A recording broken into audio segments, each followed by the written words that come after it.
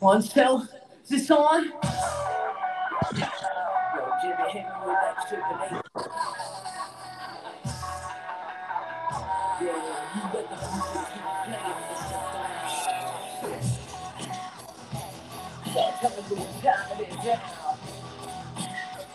Yeah, just keep it up here. Sunshine. Yo, here comes trouble. Tell me who and what you believe. Not trying to be like everybody. God, love, like unity.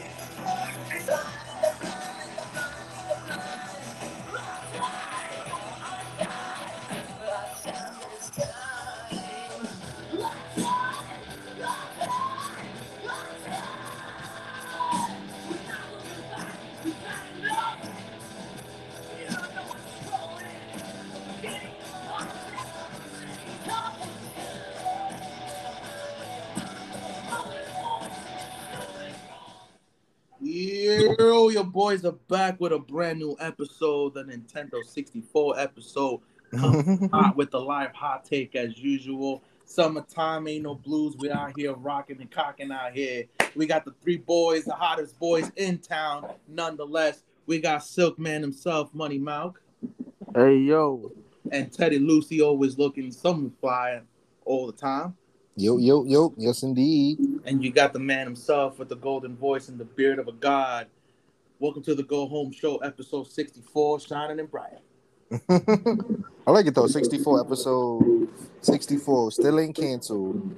Never lost yet, never lost. it's all about the game and how you play it. We got a new regime. The game is back at the helm. And surprisingly, out of the nowhere, we got the Vince McMahon retirement. That's how they spinning it. That's how they spin it. But at the same time, if we knew it was coming, I think this was the perfect time for it to happen. Like, let's be honest. Yeah, I think so. I think it was just more like the shock of it.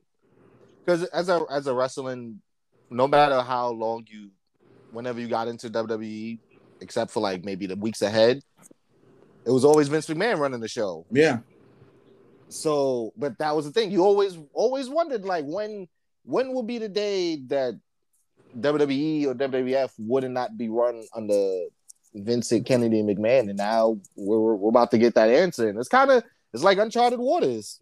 It's definitely it's a weird sense, because I don't think I would have ever really seen the day. I'm gonna be honest, like I probably would have thought that the day Vince McMahon wasn't running the ship would have been probably the day he passed. I would have said the same way. I think a lot of people thought of it like this is what it's gonna happen. The man is 77 years old. He's been in total, complete control of the company for about 40 years, countless hours. I'm pretty. Yeah. I think a lot of people have said, "Is like, what is Vince gonna do now?" Yeah, I mean let's be honest, he's not only been controlling WWE, he's been controlling the whole wrestling world. Yeah, he pushed out the territory. You know, Mm-hmm. he got rid of WCW. Well, WCW got rid of itself, but you know, that is exactly what it was. same thing with ECW. ECW couldn't just they couldn't pay the light bill. Yeah, you know, he was at one point helping them pay the light bill. You know, TNA, you know, they had they run, but you know, they shot themselves in the foot too. They still running. They still running, but they had a bigger, broader thing going on before. I know what you mean. Yo, TNA is the epitome of an underdog. Like, they got shot 9 times and somehow they still breathing and smiling. Hey, like I said, they the wrestling cockroach. They never leave. And they going strong because right now TNA is they're back on the rise again. Yeah. You know, Vince, even the stuff that happens like outside of TV, like all the WrestleCons and all that stuff that's built around when WWE do events, as we're gonna see this weekend. You know, that's built off him. Mm-hmm. Yeah. And you know, there's a lot of mixed reactions, you know, over this. I think you have those who I think really, you know, just trying to take the time to really appreciate what Vince has done in general, not just from WWE, but just from the business part of it. Some are just like, it's about time the old man had to retire. He's ruined wrestling. I'm just like, all right, calm down, you fucking Mark. Number one. Because in my opinion, wrestling would not have been where it is now than what it was if it would have stayed how it was back in the the golden era when it was all territories and people felt like, hey, this is the way people thrive. And I was like, no, like this man put professional wrestling on a different stage than what many other people have envisioned. If it would have stayed like that, it would have been like, all right, you're doing inter promotions. Everyone would have had their own streaming channel or some sort of service, and that's it. But to put it at a level where I think also financially you'll be able to put out a product, make it international, which wasn't really a thing 30 years ago, 30, 40 years ago. He's made it an experience. And as much as some things have been short-sighted at times and you disagree, you always there's a lot of touch of Vince moment that you're like, you know what? Imagine if that never happened. Like where we wouldn't be where we are without WWE. How it is, I don't think we wouldn't have, even till today, we wouldn't have AEW. Yeah, because in a weird ass sense, like how wrestling, just like especially like the history of like WWF at the time, like how so many events, if you take it away, could just like a butterfly effect. Yes. So literally, like if the whole fucking screw job doesn't happen, you don't get the invention of the Mr. McMahon character, which I think also elevated wrestling to new heights along with Austin. Yep. We would not have Vince McMahon, coming down with it, with the ECW championship and the silk, and like we wouldn't have. Yeah. But no, I do think his character probably is one of the most integral parts of wrestling, because I think it also gave off a realism, because we never saw a wrestling authority be on air while also blurring the lines like he did at the time. Also during the time of no social media and internet like that. Yeah. Where you can maybe work somebody if they're only just tuning in once a week rather than like getting updates on their phone from Twitter or something. It was the work. That character also for the past 25 years saved him perception wise, because a lot of people have blurred the lines, is this really him or not? So when all these allegations that came out, especially after like during that new generation era with the steroids and all that, and then he came with this character. So every time something happens with Vince now, it's like what they say, Vince. That's just Vince being Vince. Yeah. Or I think we said like a couple episodes ago when he fucking blew up and everybody thought he died. Yeah, that's well. Like everything that happened with the character, like blowing up and all, just like every time something happens, it's like, oh well, it's Vince. Like when this scandal came up, we was like, oh, that's Vince being Vince. Yeah. And it was more of like, hey, when that whole thing happened, he tried to kill himself twice. I remember when they were doing the winning $1 million, and the whole Titantron thing fell on him, and everyone was just like, oh, what happened? We don't know. But it was more like they're teasing, and Vince, I think at that time wanted to kill the on-screen Vince McMahon character, and that was supposed to be it. Yeah, because what it was, because the Vince McMahon character, as we called it, integral, he played off the stars of that time. Yeah. The the Stone Colds, the Rocks, the Kane, even the fucking lower mid card people were able to bounce off and play off that Mr. McMahon character so well. Yeah, even to this day, you seen what happened just 2 weeks ago when he went on SmackDown. The allegations came out. It was like, oh, how are people gonna react? They heard no chance, and that's all it was singing. That's all you need. And everyone who was like, oh no, why is this old man still on TV? I beg to differ when you have over 10,000 people in an arena still screaming, still singing over your entrance music. That speaks very high volume. So anyone who's talking shit, or I'm like, oh, I hate Vince McMahon, I hate WWE. Like, shut the fuck up, shut the fucking dick. Because the reality was, if it really wasn't for that man, we professional, all, everybody, like you said, professionally wrestling wise, we probably all wouldn't be doing stuff. Like companies wouldn't be created, podcasts wouldn't be around. who knows what and even go Tony Khan will probably just be like a Jaguars, and not analytics person. Because TK was a huge wrestling fan. This is what he watched.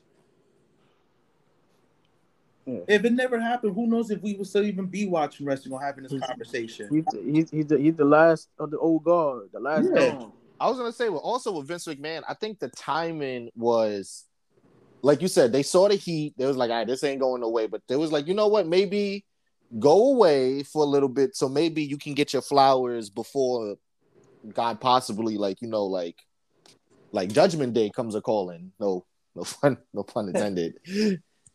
But I felt some type of way where when the allegations first came out and they were like, oh, what's gonna happen? And we heard Vince is still gonna be running the stuff as head creative and booker, but he's gonna step down for the meantime as chairman and CEO.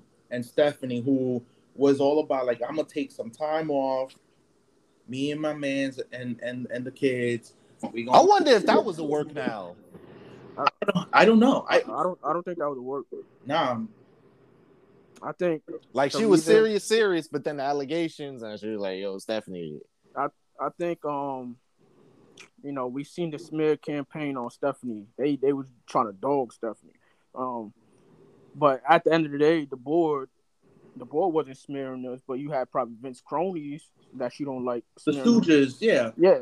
Because we all know, as reports just came out in a few days, Triple H and Stephanie, they don't like a lot of Vince cronies. So they probably throwing this shit to the dirt sheet. Well, she wasn't really good at her job. Well, she wasn't. I say, Kevin Dunn, pack your bags. And the board is looking like this. All right, Vince is going to step down. And you think about the other people that's still around. Who makes more sense from a PR standpoint to run the company? Steph.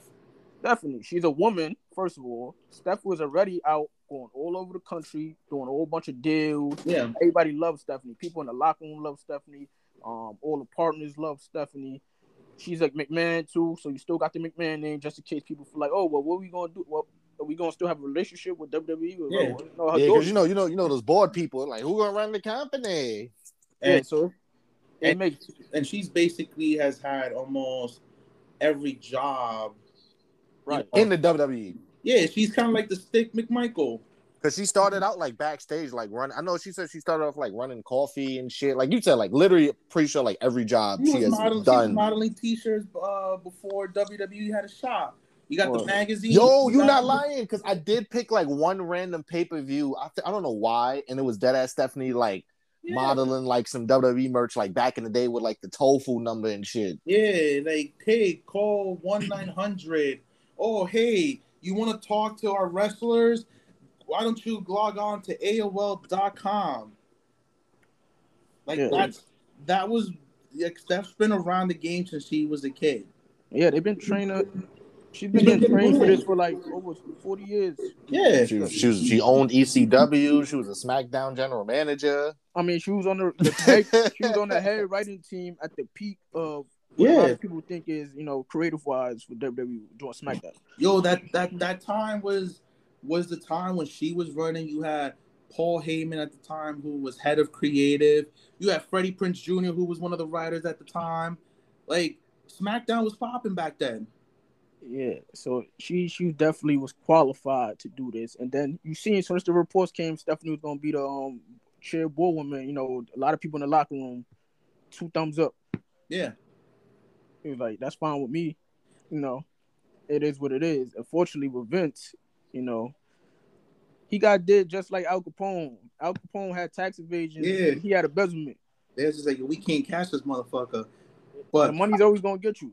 But my question was like, again, and I think we said this in the last podcast, how the fuck did this shit came out? Like all of a sudden came out to light very randomly. Like you just had somebody just randomly look through the books and was like, hey, what are these $3 million for? What is this for? I'm trying to count. And then all of a sudden now you got the SEC on his ass talking about like, oh well technically like all these payouts, these should have counted at expenses, not personal. And I was like, but like at the end of the day, like what the fuck is the SEC? The SEC ain't gonna do shit but give you a fucking fine. Nah, but that goes to that question you said, like who was the person in the company that leaked this? Because that was definitely in house. It definitely was in house. That shit ain't gonna come out of nowhere. You try your best to bury that shit as best as possible. Was this Shane? Nah, I knew who it was. Rumble? I know who it was. Who? It was Ricochet. Ricochet, I'm down. Ricochet had the book. But like, yeah, you know, that goes to show you right. Somebody definitely close to him definitely leaked that. It could have been either Nick Khan, Triple H, but Stephanie. It was time. Yeah, Stephanie. It was time. Damn, somebody snitched. Someone like that's just wrong. I mean, somebody corroborated with the feds and went like, yo. This is like when you're trying to get your parent or your grandparent to go to the retirement home. And them motherfuckers just don't listen. And then you just got to do some slick shit to get them in. Like, it's like Mama Tony was trying to get his mom in his retirement home. He was doing any type of stunt. And they got him out of there. They got him out of here. I knew as soon as that they said the CEO chairman shit stepped down, he was never going to get that back, even if he stayed on creative. Oh, Vince, once he stepped down from that CEO title? He was never going to get that back. No. Especially when they had re-advised that whole rape story in the New York Times. Like, nah. But regardless of not, like, Vince still holds majority of the stocks. Of the stocks. He owns majority of the company. So regardless of not whatever happens to him, like whatever happens really with the company when it comes to certain voting, like he's gonna get final say regardless whether he steps away from that. It's gonna be like, hey, you know what? Let's take it from here. I just really found I felt some type of way. It's like, okay, so the allegations come out. You are here coming out on Raw and SmackDown doing these very random spots. But the moment like you're like announcing on your retirement, it's all over ESPN, every major news media everywhere. Because they sent out a press release to every media. And we don't get to see Vince one last time. Nah. Like, do we get an induction ceremony? Like, they didn't even want him to come out when he made that SmackDown appearance. They was begging him not to do that. He was just like, "Fuck that shit! I gotta promote John." That's exactly what he said when he went to the back. They said the first thing he said when he walked to the back, "Fuck them." Fuck him. It's true. It's his show, and I will tell you this right now: did the ratings lie? No, because there was that SmackDown when everyone's like, okay, so he's coming out. This is the announcement that's being made. That shit jumped up over 3 million views. That hasn't been done in quite some time.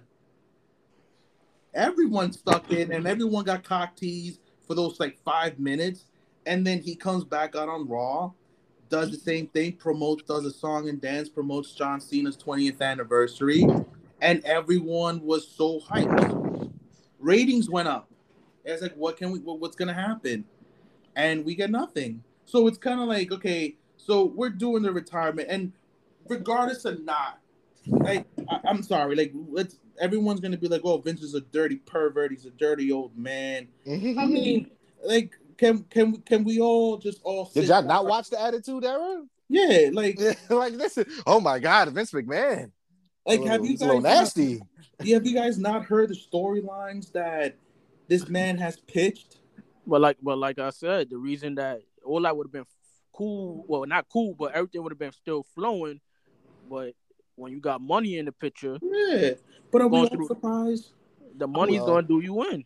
Like, are we all generally surprised that Vince got popped for indecency? Like, I just looked at this as kind of like knowing that you have a child and they come out to coming out the closet, and you're just kind of like, bro, we knew this a while ago. You're just making this shit official tissue.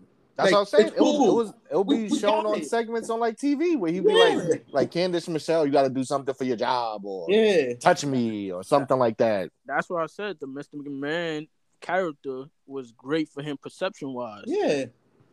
He came up with the Katie Vick segment, which is oddly, it's as sick as it is. I thought for me that's kind of like one of my highlights. It's the most hilarious shit ever.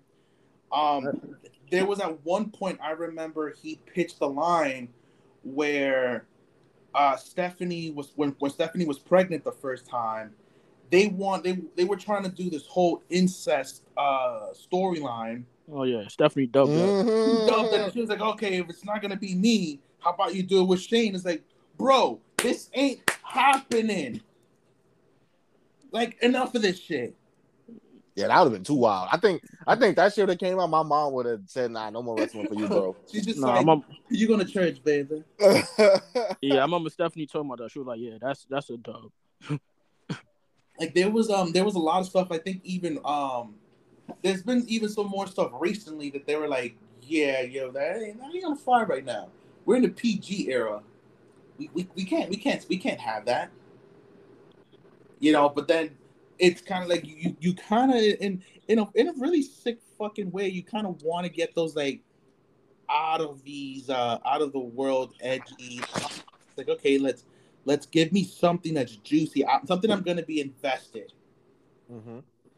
We don't get that anymore, and hopefully we'll see what happens ever since they changed, going from TV PG to TV PG-14. Well, it's not officially changed yet.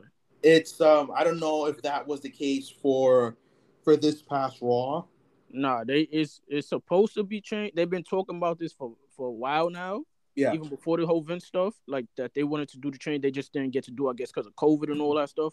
But I don't know. I think they probably gonna do this probably around the draft or something like that. I think because they also gotta let marketers know. Like, yeah, and this is not something that when it first got out, this is not something WWE sent to like the dirt sheets. This is something that USA Network sent to the dirt sheets. How many niggas leaking their own shit? Like, look, we're going back to TV 14. I don't know what the fuck them niggas saying. It's much needed. I think it'll help a lot more. Like, it's a change of pace. I think it's needed. I think all the stuff that we have going on is going to be... Yeah, because you know this. I think WWE just got too clean cut. It just got too samey and just sanitized. Yeah, and it's not... And you got to look at it from the point of it's not all creators' fault. You have to work within a confine, and they also had to work after two big profile deaths. Yeah, you have that. You're working with sponsorships. Like, you're getting reamed out the ass. Like, why was this sold? Why was this air? I remember the time where they tried when Roman stepped out, and they tried to mention something about like his cancer, and when he was battling through leukemia, they were like, "Oh, you can't do that. That's wrong." Oh, you talking about when Dean Ambrose? Yeah, like they were just like, "Oh no, you can't do that. You can't say that." And I was just like, "Bro, like this is why we can't do shit. Why we can't get a proper wrestling angle? Because sometimes you need the deep cuts." Yeah, we living in this like everybody got to be politically correct. Everyone has to be included. Everyone is gonna get a fucking offended. And the guests be like, don't watch. If you know what this product is, like, don't watch. Be like, I'm offended. I am gonna call the writers and the network and let them know so I can. I'm about to say, you about to call right to censor?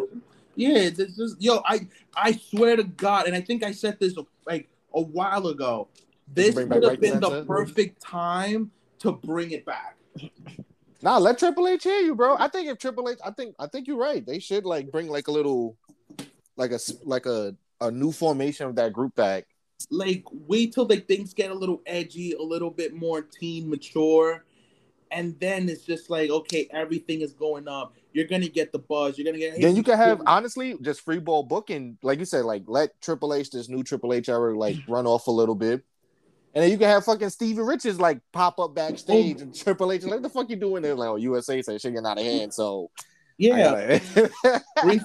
bring Stevie Richards in, or bring Ivory in, and just like like I'm like, this is a perfect time to bring this, like, short term, like, this was the time to do it, and give like give a proper 2.0 version, and not like some bastard ECW Resurrection Rebirth type bullshit.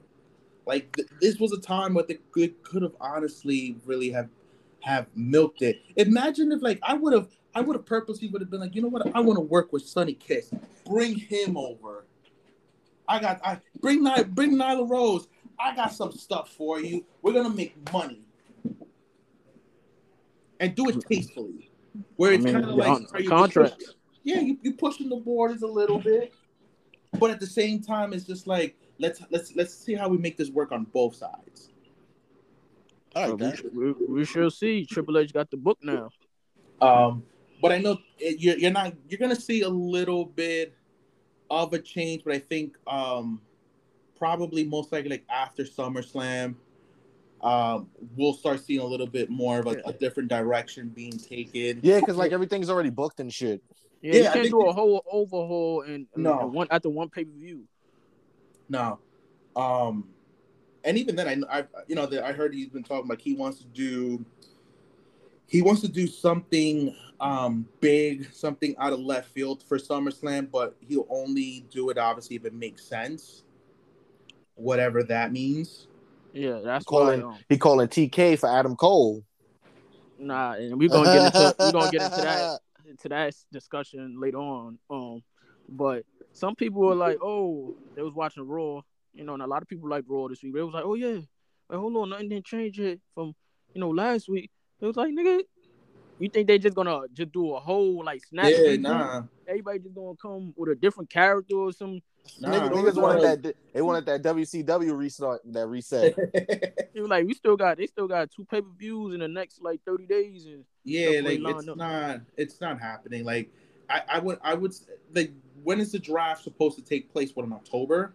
I mean, it usually always takes place around like September, October. Yeah, so I would assume like right after they do Clash. the clash of at the castle. I think right after that, I'm pretty sure there's some stuff that's already been booked. Some things kind of have can get tweaked along the way, but you can't just like up and dip storylines that doesn't make any sense and just be like, hey, this is like we're starting a new season. Fuck what happened last season. As of today, we're doing X. Like, it's not gonna happen gradually.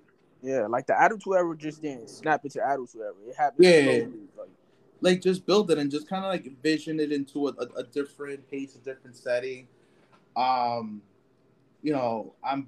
very curious to see how the Triple H takeover, wink wink, really, how's it gonna really go? I think a lot of people have been waiting for this for such a long time. We've been waiting for this shit since middle school. Like, we're just like, okay, so like, we saw what you did in NXT. What now? Like, what are we? And not everything that works in NXT is gonna work on the main roster. And that's exactly true. It's gonna be a different landscape now. Yeah, because I think a lot of people will be up in arms if we get 4 hours of NXT on. Yeah, it's it's gonna be completely different. You're gonna deal with more of the casual fans. Yeah, because like we said, they so used to Vince booking, especially like the older WWE like fans. It's kind of like like you said, like an elderly, like a home. Yeah, like they just used to that type of booking. And I was like, hey, you gonna go with Triple H now? They're like, whoa, hold up, I ain't going with this damn Paul. What's Vince at? But it's a good thing that Triple H did work under Vince, so he knows certain things from a broader stance. Like, all right, this is what worked, because there is stuff that Vince did that did work on a broader sense. Mm-hmm. And then we could integrate all the smaller pieces in, especially coming like building up the mid-card, tag teams. It's gonna take, honestly. I want some damn backstage segments in the arena. Yeah, that's what they did well. He did well in NXT as well, backstage segment. Because it was crazy. Like yesterday, I was going through like a fucking rabbit hole of like late '90s clips and it was just backstage, like niggas in the parking lot, niggas by the fucking the stairwell or something. Like the when you used to watch wrestling shows, the arena, it felt like they were having like the arena they were in were also like a character. Well, they did do that too, a big segment this past Raw with the Rey Mysterio thing. Okay. Yeah. With the whole birthday party in the back. We ain't see stuff like that since like the SmackDown days. Yeah, like we haven't I missed those. Like even when they used to step out of the arena, like I remember when they used to have like confrontations where it's like somehow you're by a lake and someone jumped. I forgot, was it Edge that jumped it that got thrown into the Long Island Sound at one point? I know what you mean. And then also too, like when they be outside, like even if they just take like a step out the break, there will be like a shot, like because they've done it before, they tested out. It'll be like a shot of like the arena, like highlighting the show, like like I said, it just made like a sense. Like it just made a sense like the arena was also part of the show because rather than just like a regular thing. Yeah, I think that's one of Triple H's strong suits. Still, even to this day, they still doing NXT. Showing like it's like almost everybody's together. It's like you get different segments for even people that's not infused together and stuff like that. But like I'm also seeing how we have the new regime because you have all those assholes from Carano, Johnny. Wait, hold on. Carano got clipped 2 years ago. No, I know, but you got to remember he was part of the Vinnie Mac circle. Yeah. After he was just like, yo, you getting your shit in a trash bag on some Tommy Boy shit. Mm-hmm. You know, like there were certain the people they're not there anymore. They're on some like they're clipping everybody like Goodfellas. Yeah, mm-hmm. Kevin Dunn is done, son. It's over. And that's the main one for me. Once he goes, I might come back. Nah, he's gone. Triple H, somebody just posted a clip earlier of like when Stone Cold first had like the Skull Sessions shit on the network. And Triple H is like one of his first interviews. And then like they like wrapping up the interview and like speaking in Austin's ear, like, yeah, you gotta wrap this up. And then Triple H like, wait, who's telling you to wrap up? And he's like, Kevin Dunn. He was like, he gave Austin that look like I hate this motherfucker. And then he said, yo, he's acting like I don't got no stroke in this company. He was like, we finish when I'm done. Yeah. Like he does not like him. Stephanie does not like Kevin. No, a lot of people. I remember he was a big advocate. I was like, bro, you just you stay behind the truck. He wanted. He said he was annoyed. I remember at Becky Lynch's voice. He's like, I hate her accent. I hate how she talks. Quote on quote, she wasn't attractive enough to be a champ. Yeah, she's annoying. I don't look how that turned out. Ever often. And that's not the first time. It's happened several times through a lot of different talent, and that regime is pretty much gone out the way. Now it's legitimately like what you do. Like Bruce Pritchard's lucky enough to stay where he's at, to keep a job. Like and I don't think Bruce is staying long either. We'll see. Like Bruce Pritchard for me is kind of like he's a swing vote. He's just like, you know what? Bruce can be what we want Bruce to be. That is true. That could, because if Triple H is like, yo, you stay on here, but you going but what I say. Like I would love to see Paul Heyman back in creative. Oh, speaking of Paul Heyman, today doing SummerSlam tryouts in Nashville. Big E and Paul Heyman was with Triple H. Big E? Yeah. Oh shit. Yeah, they were doing tryouts in Nashville for like 2 days, I believe it was. Cause even though Triple H got the book and all this, I just don't think from a health standpoint, like I don't know if he's because he also just coming back from fucking heart failure. Yeah, to be running Raw and SmackDown. Like somebody's gonna have to be like, I trust him enough to run SmackDown or Raw. One of the books. Like, he could run one of the shows and somebody else running the other show. And that could possibly be Paul Heyman. Paul Heyman's on SmackDown with Roman. Mm-hmm. We'll see. I mean, I said last week, remember I tell you, T, I said some changes was happening before the announcements. You did say that. I heard that they already, as we seen, they locked up deal with Logan Paul, and they about to lock up a deal with Jake Paul too. There's been talks. What the fucking the Paul boys? The Yeah. boys. Oh God. There's been talks. That yeah, because people was wondering like, oh, well, what's gonna happen with NXT? It was like, no, HBK, Yeah. Triple H made sure that his boy is running NXT. Yeah. There was some merch problems. People had problems about merching. With the live events, a lot of people was complaining about their merch. Yeah. Stephanie said, "Nah, Oh, what's wrong with it? Like the quality? No, I don't know if lines? it's quality or like certain people not having their stuff Yeah. at the arena." Because if you go to some of these events, it's the same people that have their merch. It's like, oh, this sort of hot. Like, I want to get it. Do you guys have it? It's like, no, you got to go to the shop to get it. Like, you can't get it at the arena. And it's happened a lot. Yeah. So Stephanie's like, say less. We on it. They also had a meeting like before Raw. Triple H had the talent meeting, letting everybody know like, this is different change. Like, people have problems in the past where they try to speak to Vince, they didn't get back to him in time. Be like, nah, none of that shit's happening going forward. Yeah. Or hands on deck, whatever you need. They was talking about, Stephanie, Triple H, Nick Khan, the big three. They shit's changing up. Yeah. They're like, we want to have, like, they want to be able to be reachable and accessible to all talent. And when Triple H was down in NXT, he made sure he made himself available as much as possible, even if it was like on the creative part with specific talent. Like, hey, like, I'm like, he'll just give him little tidbit notes, like, hey, like, try working on this, let's do that.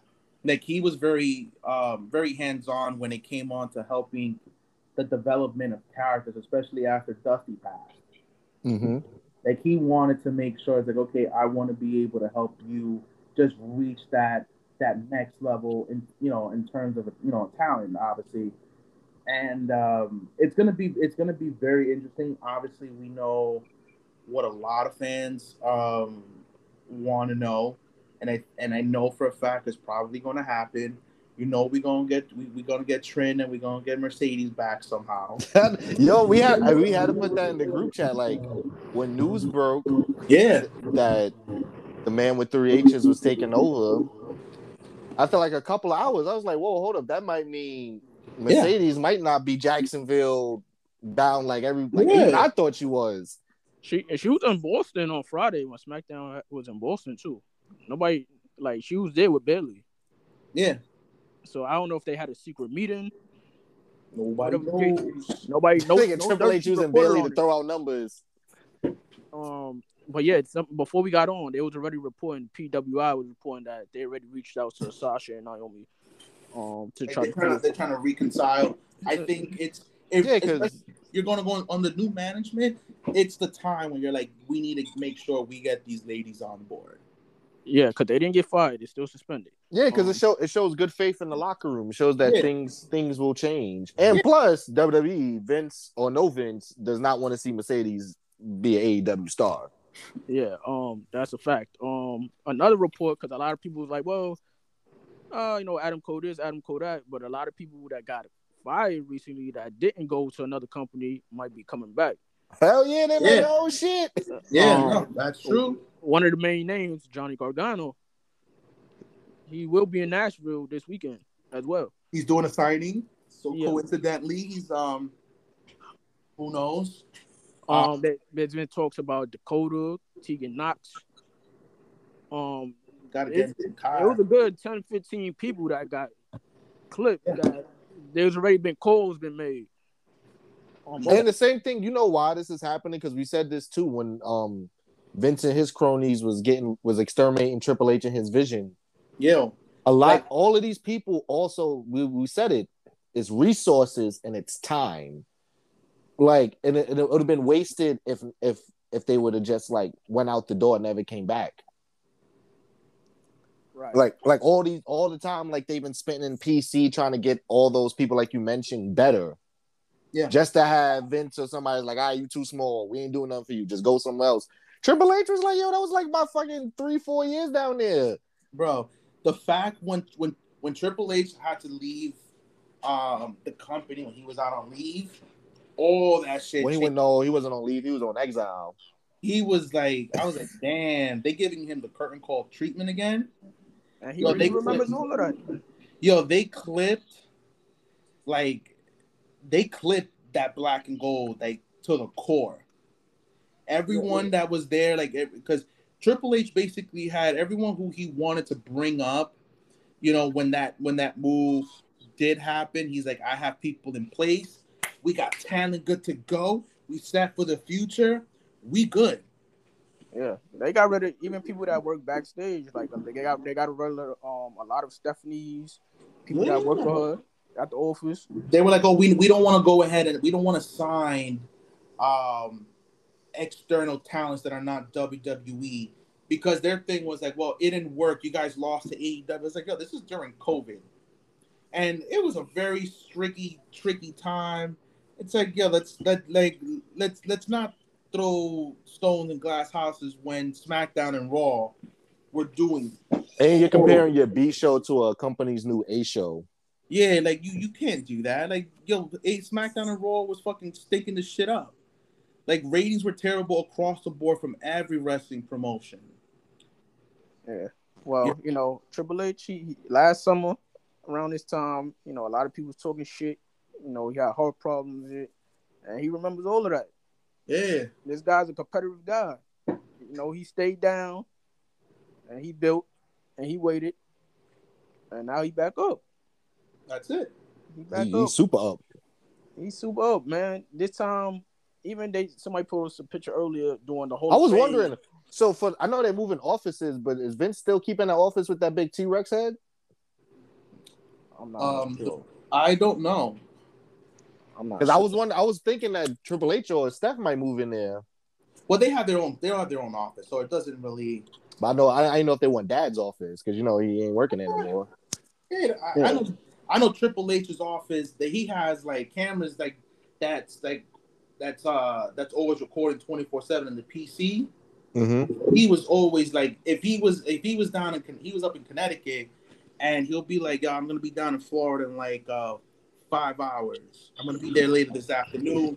Have the guys work out, but he'll look at when guys were or the girls were doing some matches, looking at some stuff. He'll be looking at the screens, and he's just like, okay. Yeah, I remember he had the fucking Scarface setup. Yeah, he had the whole setup. He was like, I'm not there, but I'm always making sure that if they're telling me, hey, check this out, look this out, I'm looking at the feed, and he's out here writing notes. He's like, I'll be there this afternoon, no problem. He flies on the private jet.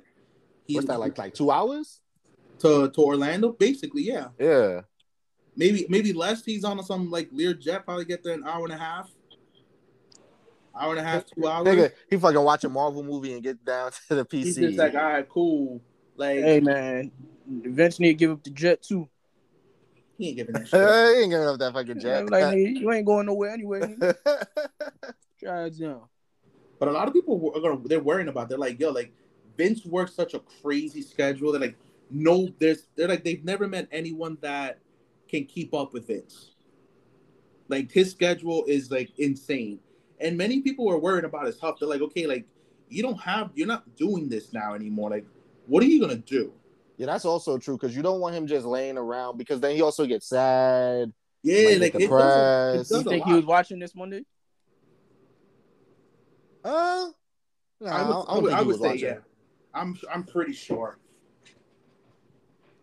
Like, Vince is always watching somehow. They're like, if he wasn't at work, he was with the grandkids. But other than that, he was just working like nonstop. Like, this dude barely takes. High key, that should be his next character. Grandpa Vince. Grandpa Vince. Like, they'll cut to him and like just taking care of the grandkids. That should be mad funny.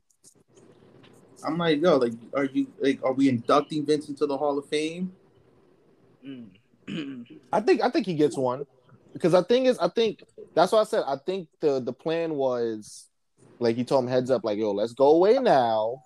Yeah. Let the heat die down, because then we can bring you back gradually, and especially for the Hall of Fame induction. Have them open the show up as like welcome to WrestleMania. Give him one last Mania pop. You right? Yeah, like why not? And I think it sucks, because Netflix did pull. They were deep into post production. Like they were ready. That's a lot of money they wasted. And they're like, "Oh, we're not gonna air this." I'm like, "Yo, like, you have to." They're not. The block is hot. Like, yo, if this is the time to air this, it's now while it's on the high end, because you're gonna get those views. Yeah, you definitely gonna get some eyeballs on Everybody's that. gonna be like, "Yo, hold up. This is happening? Okay." Like, even if you want to maybe film a little extra and be like, "All right, cool. This is the extra take," because I think they finished everything up for WrestleMania, and I remember during that time, that's when I was like, I saw some signs that said Netflix documentary crew, and I was like, what the fuck is this? And I found a sheet of paper, at in Dallas, like at the stadium. And I'm like, hold up, what is this, like a little Easter egg? Like someone dropped this? Like what's going on? That's when I found out like they were doing that, and they're also doing a biopic of Vince McMahon that they've been working on. Yeah, I know that Bradley Cooper was supposed to star as Vince. Yeah. I'm just like, yo, like, this is a time to cash in, like, controversy, this is good publicity. Like, you're gonna get that attention. Everyone is gonna fucking want to watch this shit. You think people who felt some type of way about OJ didn't want to watch that documentary? The one with Cuba Gooding? Nah, that was 30 for 30. The 30 for 30, but also at the same time when they did the Cuba Gooding Jr. one, everyone watched that. That shit had high ratings. That shit did have high ratings. FX never get ratings. Yeah, so let's not shy away. Like, yo, you putting content out there, you damn well. Oh, it's not a good time. People might feel some type of way. Like, it's all. I mean, if it was another company, outside of Netflix, because the block is hot on Netflix too right now. That's why. Pussies. They like, all right, man. We already dealing with some other shit. Like, if that was like Apple, Amazon, they probably would have aired it. Yeah, because nigga, they put all that fucking money in production. That's wasted money. It is wasted money. Like, oh, we can't air this anymore, motherfucker. You about 90% done. Just finish. That's what I was just about to say the same shit. I'm like, you over here losing subscribers, but now we can't air this. Oh, nah, we can't do this. Like, we gotta wait with the Dave Chappelle thing. Now they want our heads. We can't, like, yo, my man, stop being a pussy. They try to do the same thing. One man, Andrew Schultz. Like, nah, like, enough with this shit. Well, he got beef too, Mr. Schultz. What was that? I said Mr. Schultz got beef too with Netflix. No, well, he did his whole stand up. He had he made some like abortion jokes and stuff like that, and Netflix didn't want to air him after that. Everything's been recorded, and they were just like, yo, we're not gonna do this. We need to change this. He's like, fuck that. Like, I'm not. You put your camera there. You press record. You gonna stream this shit. That's all it is. And he bought the rights. He bought it. He bought his tapes back from Netflix. He put literally his life savings into it, and he's made triple, quadruple his money now. Like, I think for probably maybe another week, towards the end of the week, I think you can still buy it on his website. I think it's like $10-15 when you have it for life. So if you want to go ahead and share it with your friends, go for it. But like, enough with this. Yeah. Because then they're gonna run yourself out of options. Yeah. Like, they're just like, especially when it comes to certain things, everyone just feels some type of way. Everyone's, I can't do this. I don't feel included.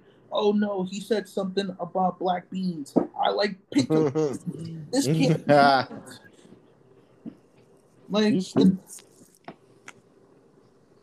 and I don't know how it is.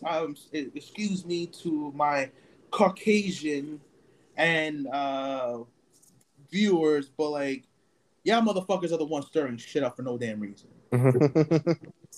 Just putting that out there. Just putting it out there.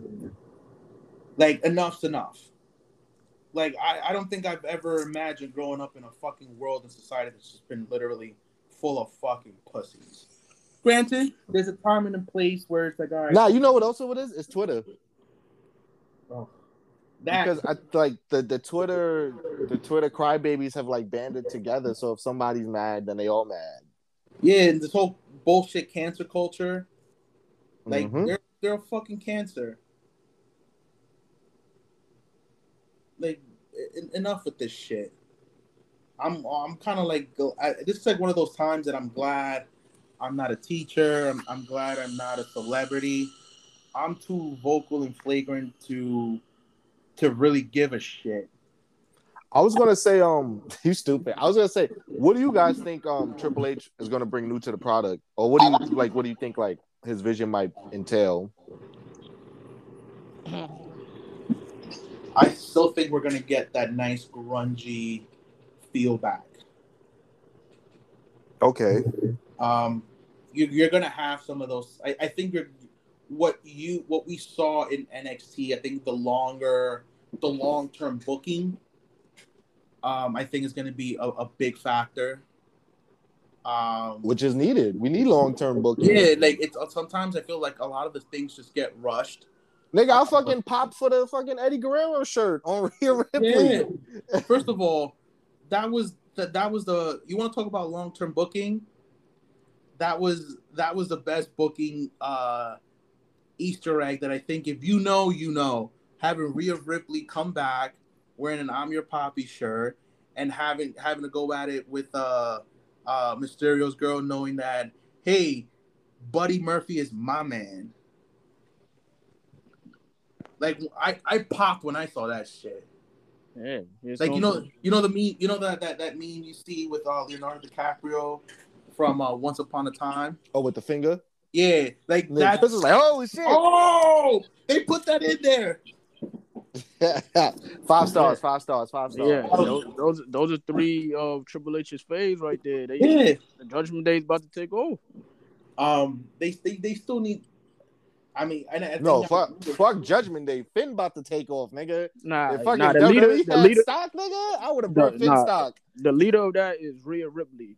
Before she wasn't there, they was not being shown on TV. So I'm talking about now that Triple H got the book, he can finally book Finn to whatever he want to do now. Finn's gonna do what he gonna do. But best believe the star of that show, of that group, is Rhea Ripley. Hands down. Elaborate. I'm intrigued. Before even when Vince was there, before her injury, she was booked to face Bianca for the title. Yeah, I remember. Now they're gonna have obviously they had her in front of Judgment Day. She was handpicked by Edge. Yeah. To be in that group. The rest of the year going forward, they're gonna rock her. Soon as Triple H, everybody knows she's a favorite of Triple H's, like Rhea Ripley. You see what happened when Triple H had to book in NXT when she was the champ. Well, that's true. Will Priest and Finn do their thing? Of course, no doubt about it. I'm pretty sure Triple H is gonna be like, "Don't worry, I got you back when you was the Universal Champ." And I got you back for these 4 or 5 years. Yeah, but the future, Rhea Ripley, she's like what, 24, 25 years old? Well, yeah, 25, I think. She's out of here. Yeah, I remember when she came up during the what was it, the classic, the Mae Young Classic. Mm-hmm. Like I remember when she came. I remember the sweet Australian girl, and she was 21 at the time, and she was already a beast. Yeah, they was comparing her to Charlotte then.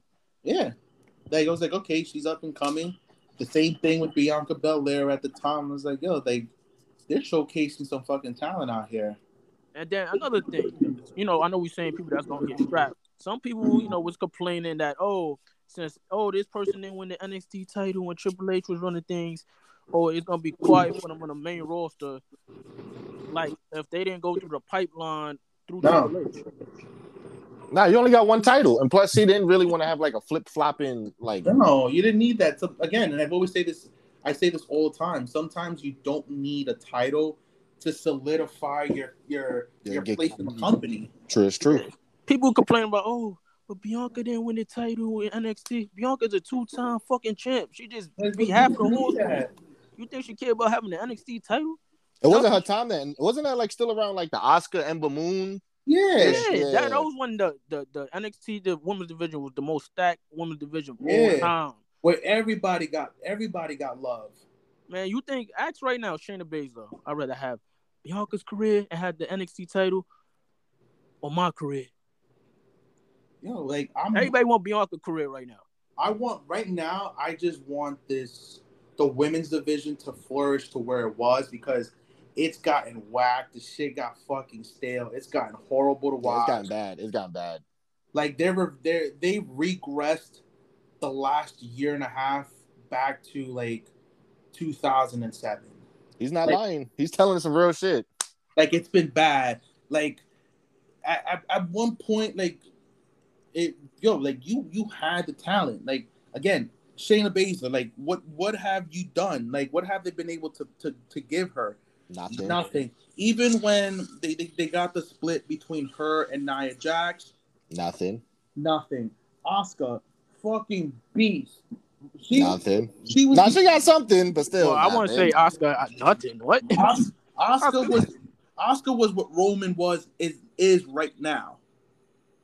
But a lot of people need to stop comparing with the Oscar winning streak of her having that winning streak and thinking that was going to happen on the main roster. That was never going to happen. I 100%. People get too hung up on that winning streak. Winning streaks, especially winning streaks in wrestling. Period. Don't The mean Goldberg shit. effect, what I call it, Yes, is overrated. Period. I agree. People get cool. And then people complain, "Oh, this person's dominating too much." Oh, but do you want her to have the winning streak, or do you what do you want? It's Uchiwali or one mic. So Like, people gotta come on, y'all can't complain about a winning streak all the time. It's a bit overrated because y'all complain about that with Goldberg. I agree, but I don't want to compare. I want to clarify. Like I don't want to compare what Asuka did in terms of the winning streak. I'm talking about just the booking purpose of it because there's not one time as dominant as she was during that streak. There was not one time that whoever she faced did not give a good match. Like the storylines that were told, like obviously they made her look strong, but damn well, like the matches that were put together was nothing short but phenomenal. The same way that they've been booking Roman is just like, yo, they're putting on some fucking great matches. Like just the story that's already being told within it, that was great. You have her end the streak. You had her lose the title. Cool, great. What else is next? Nothing. Nothing has been done.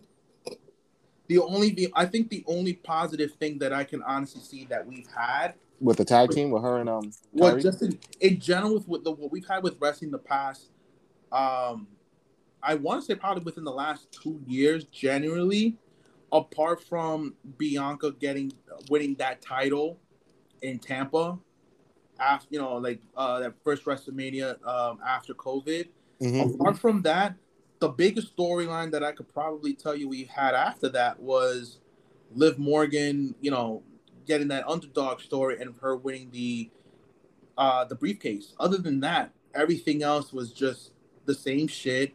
It was stall. It was stale. Stalila. Like it had not much has been done. The women's division, all around. Who you think that Triple H is bringing back? Guys and girls. Who you think he got an idea of bringing back? Ooh. I obviously we have to bring back Mercedes and Train. Like I mean, talking about that's not. He telling people that signed elsewhere. Like what contracts is he waiting on?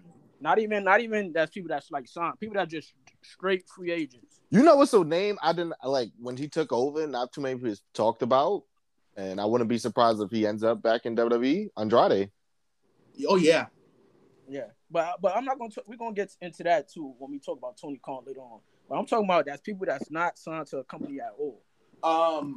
I would love to see Dakota Kai back and Tegan Knox, but Tegan Knox, like, that's a wild card. Mostly because she's been so injury prone.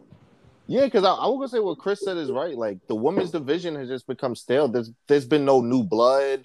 There's been no new chances, or just like showing like what could be like out of the women. That's like depth. Yeah, I think Dakota, like Tegan Knox, I heard she has some visa issues, but and like probably even Candice LeRae. Yeah. Boy, she postpartum. I'm not saying directly right now, but when they when they want to do a Becky Lynch or like type situation and give them a bus. Yeah. I definitely want to see Haley Ray stateside. You said Kaylee Ray? Haley Ray, I would definitely love to see. Nah, she's already in NXT. No, but I would love to see her like up on the main roster. Yeah, I think she's getting moved up, and I think Io Shirai, because that's Io Io get moved up. question. Even though everyone's saying she's gonna go back to Japan, Io was like that's not happening. Yeah, she said that's cap. Like I don't know what you guys are hearing these rumors, but that's not a thing. I feel like if you said no company, I feel like Karrion Kross and Scarlett might be snagged up and then brought back with the original entrance that they should have had the first go around. Because like that no, but one of the main problems with Kross was I don't know if it matters now, but it's gonna matter if they go overseas. He was not vaxxed up. If I could just bring Scarlett. I mean, she wasn't either. Oh, fuck it. Yeah. I don't know how much that's gonna matter now because I don't know the. I'm kind of in between. I'm in between. Between Scarlett and Karrion? Yeah, because like all I saw was personally, even when they were in NXT and you had that presentation, all I saw was smoke and mirrors. No, Adam Cole letting niggas know. Like I truly do believe that. I didn't really relate to it, but again, it's this that's only my opinion. Sometimes if it gets you over and everyone else loves it, by all means, my opinion at the end of the day doesn't really mean much because if you look at if you were to ask me who I felt was a big dud and a little bit overrated, if you want me to go back to even current AEW signings or former WWE, I always said it. I felt Dean Ambrose / Jon Moxley, I felt he was overrated. He wasn't for me. I felt I like him. I appreciate him more now because he's back to what he was before. He was like midway. The lunatic bros. When they did the whole lunatic French and like in the he's crazy. When he came up, like I was like, okay, he still has that Moxley effect. I saw some of this, old CZW shit. And like now I get to appreciate a little bit more because he just gets to do his own thing. He's in his element. And I'm like, all right, cool. I get it. But for me, Karrion Kross, like he didn't do it for me. What do you think they bring back Bray and Braun? I'm very curious to see what happens, especially with Braun. Braun, I know he's doing his own thing with. He's controlling his own narrative. Yeah, he's doing his own thing with. I forgot all about Braun Strowman. He's doing his own EC3 shit. So I felt I think Bray will definitely come back at some point in time. Yeah, because his beef was with Vince. And I just feel like I didn't really. Everyone's talking about, he's gonna go to AEW, and I'm like, everyone's talking about, he's probably gonna be the new leader of the Dark Order, and I'm like, but like, he needs to stay. Personally, I was also very surprised when even Cesaro, like when he started helping, I was like, I can see Cesaro coming back, taking some time off. That was another thing reported. A lot of people felt that if they would have knew what they knew, that happened on Friday, a lot of people would never signed deals Yeah. elsewhere. But I want to see Cesaro do his own thing right now. I think at ROH, I think it's a good move for him. Because he didn't capture the world title during his like original run as like the No, Kings of Wrestling, right? no, Yeah, never. so this is his first world. It's world his first major singles title. Y'all seen Death of On before Dishonor? Dishonor, yeah.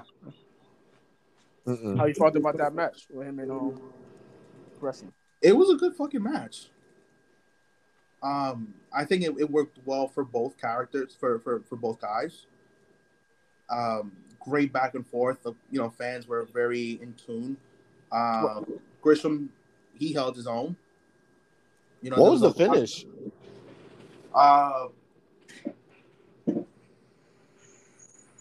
What was What was the finish? Mm-hmm. It was I can't remember, but it wasn't anything crazy. It was a very simple finish. It was a very good climatic finish. And all I remember was, he gets his hand raised, and you could tell, like, genuinely, like, he was, like, stoked, and he was very ecstatic winning the title. It meant a lot. Um, and then Grisham, I remember, like, they shook hands. Like, it looked very genuine. It didn't look like a forced thing. Words were exchanged, and, Grisham went about his way. And then all we hear about is that afterwards, prior to that match, he got into a verbal altercation, Well, with TK. In terms of what it was specifically, like, nobody really knows. Like, there's a lot of reports, but there really hasn't been anything. He made a comment the night before the event. Yeah. He said, basically, they asked him, how's your relationship with Tony Khan? He said, well, we don't really have a relationship. Yeah, because they decided to get in touch with him. He said, yeah, there's no communication. There's no feedback or anything.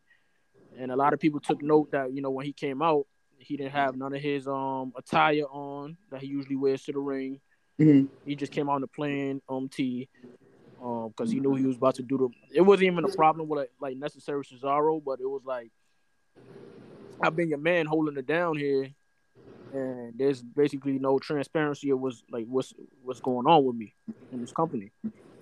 Yeah. And he felt some type of way. He wants his release. And I know he wasn't the only person. There's been several other talent that have had the same issues. They're like, we're trying to get some feedback. There's coaches that apparently they can go to, but they weren't getting anything back in return. It just felt stale. Like, hey, so what are we doing here? And who knows if that's the same situation that's kind of going on right now with Brian Cage? Yeah, I mean, a lot of people that have been sort of quote unquote pushed to Ring of Honor, or that was originally with AEW, that's been like their main gripe with Tony Khan. Like, there's been no communication. We just get, as they say, get ghosted. He leaves you on red. Yeah, leaves you on red type situation. Tony did an interview. I'm dead. Nigga said leave him on red. Facts. Tony did an interview with Dan Levitar on Monday, and they was basically asking him like, "Yo, if a wrestler of yours that's in your company wants to release, like, how would you go about that?" Well, he was like, "Oh, well, it depends on the wrestler." And then the next day, as the Triple H news, breaks over the weekend, Tony Khan goes on Busted Radio with Bubba Ray and them, and they basically like, "Yo, well, the Vince situation, like, how you feel about that?" And he basically like, "Well, I see a lot of stuff that's going on Twitter. People are fantasy booking, and to tell you the truth, Adam Cole's not leaving for 5 years, and Aleister Black." And then everybody's like, where that come from? Like, why you mention them two people? like, what's good? Like, this Triple H news got you this vexed? Yeah. It was like, damn, shit didn't even happen yet. You already? Because because he literally got at least 3 people Triple H at least thought would be upper or mid or main event talent. Yeah, but Cole, Keith Lee, and fuck, nah, and Andrade and it was just like it was and like Black. damn. It was like damn. How you mention it? You just mentioned they contract deals like this on Yeah. live. Like, that's crazy right there. It's like, all right, man. Yo, Triple H ain't even do nothing yet. You already getting this No, insecure? also, he did that too. It's kind of like NBA GMs with trade. He's like, yo, they got 5 years. Yeah. So WWE knowing that they got 5 years, if you do want to use Cole, you're gonna have to work on a partnership. Yeah. Or like exchanging of a talent. So basically, Tony Khan was like, "We got Cole, but y'all can come and offer, and then we can talk something out." Nah, I don't think he went to no offers or anything. He was like, no, plain, no. Nah, honestly, bro, I think even with Triple H taking over, I don't think we'll get it whenever we get that moment of AEW and WWE finally having a talent exchange. That shit is going to blow the roof off. Whatever happens. And it's always the talent you don't think it. Nobody thought Cody Rhodes. Nobody could have predicted Cody Rhodes was gonna be in WWE. No, because like you said, like they got most of Triple H NXT crew down there. You don't think he want to use Adam Cole and the fucking and Undisputed Era? Tell him bring the Bucks. I'm pretty sure he does, but he got a Triple H got a lot of things to worry about. No, he got a. That's what I'm saying. This like talent exchange. I don't think that'll be happening until at least like after this year's WrestleMania. If that, like, I don't think no talent exchange is going because, like you just said, Triple H, he also got to work on WWE first right now. He has to build up everything at the top. This ain't the time to be playing Tea Party with Tony Khan. Yeah, because I don't know, maybe Tony seen over the weekend, everybody was like, oh, they throw out reports, people in AEW, if they would have known Triple H was taking over, they would never sign deals. He's getting vexed over this. Nah, he was. Because you remember, like, Tony Khan was... Because Tony Khan, once... Since he's been in the wrestling game, he's been, like, the cool new neighbor. Because he's supposed to be the anti-Vince. Yeah. I'm young. You can do shit. Hey, I want to play Twitch. Y'all want to vlog. Just wrestle. We all have a good time over here. Yeah. I think a lot of people concerned is with lately... all the stuff that, if you notice this year with AEW, everything that's been focused has not been on AEW. It's like we bought Ring of Honor. We did for this year, you kind of right. The in-ring talent and the storylines from AEW has been very subpar. It's been like a lot of people, even people that's pro AEW, like Milton and them, they've been criticizing stuff lately. Like, people dropped the ball. They've been dropping the ball. So it's like, well, even in the last episode, I said the same thing, and I came out and said, I was like, I think this whole podcast is gonna make me sound like Jim Cornette. But see, Chris, that's even another thing. It's like, even if you do a little criticism, it's like, it's like anybody can get criticized in wrestling. Oh, I know what you mean. People say act like AEW can't get criticized. Yeah, it's like, they're like, they're the best talent. They have the best wrestlers in the world. What are you talking about? That's that WWE talk. You're disrespecting AEW. The AEW is the best. Once you're in the major leagues, everybody gets criticized. ECW, WCW, everybody, TNA. Everybody got to get hit with criticism. It costs to be the boss. But this is, I think they're gonna, if they don't shape up, it's gonna hurt them, because at the beginning it was fresh when you got wrestling, and I think that's what it was, and I think you cater to people that's like, I just want to see these fantasy bookings. That's all it was. Want to see some good in-ring work. That's literally all it was. It was more like, oh, I just want to see Kenny Omega and I want to see Daniel Bryan. I want to see them go at it. And it's like, okay, cool. You want to see all these matches, but how do you put all of this stuff together? You can't just put it out there and not work. And I said it, and I was like, that's one thing that people need to understand and realize and really appreciate what WWE does. What Vince McMahon did was he sold it, he hyped it, he told the story from the beginning to the end. And if you didn't know what was going on, guess what? Before that match, you got video package. You got that video package that's gonna just give you, oh man, yeah, I remember. Okay, Cool. No different than when UFC does their video package and their promos for a hype up fight. You see these motherfuckers training. You see the press conference. You see them giving them their 2 cents in. That's how you build the fight. And I think AEW has not reached that part yet. I think the only time we've gotten that very few times. Now you're right about that. They have not really expanded on like that notion of making a big fight even bigger. No, I think the only time we've gotten that notion was Punk and MJF, and I think with some of the stuff that with when we had the inner circle, Yeah.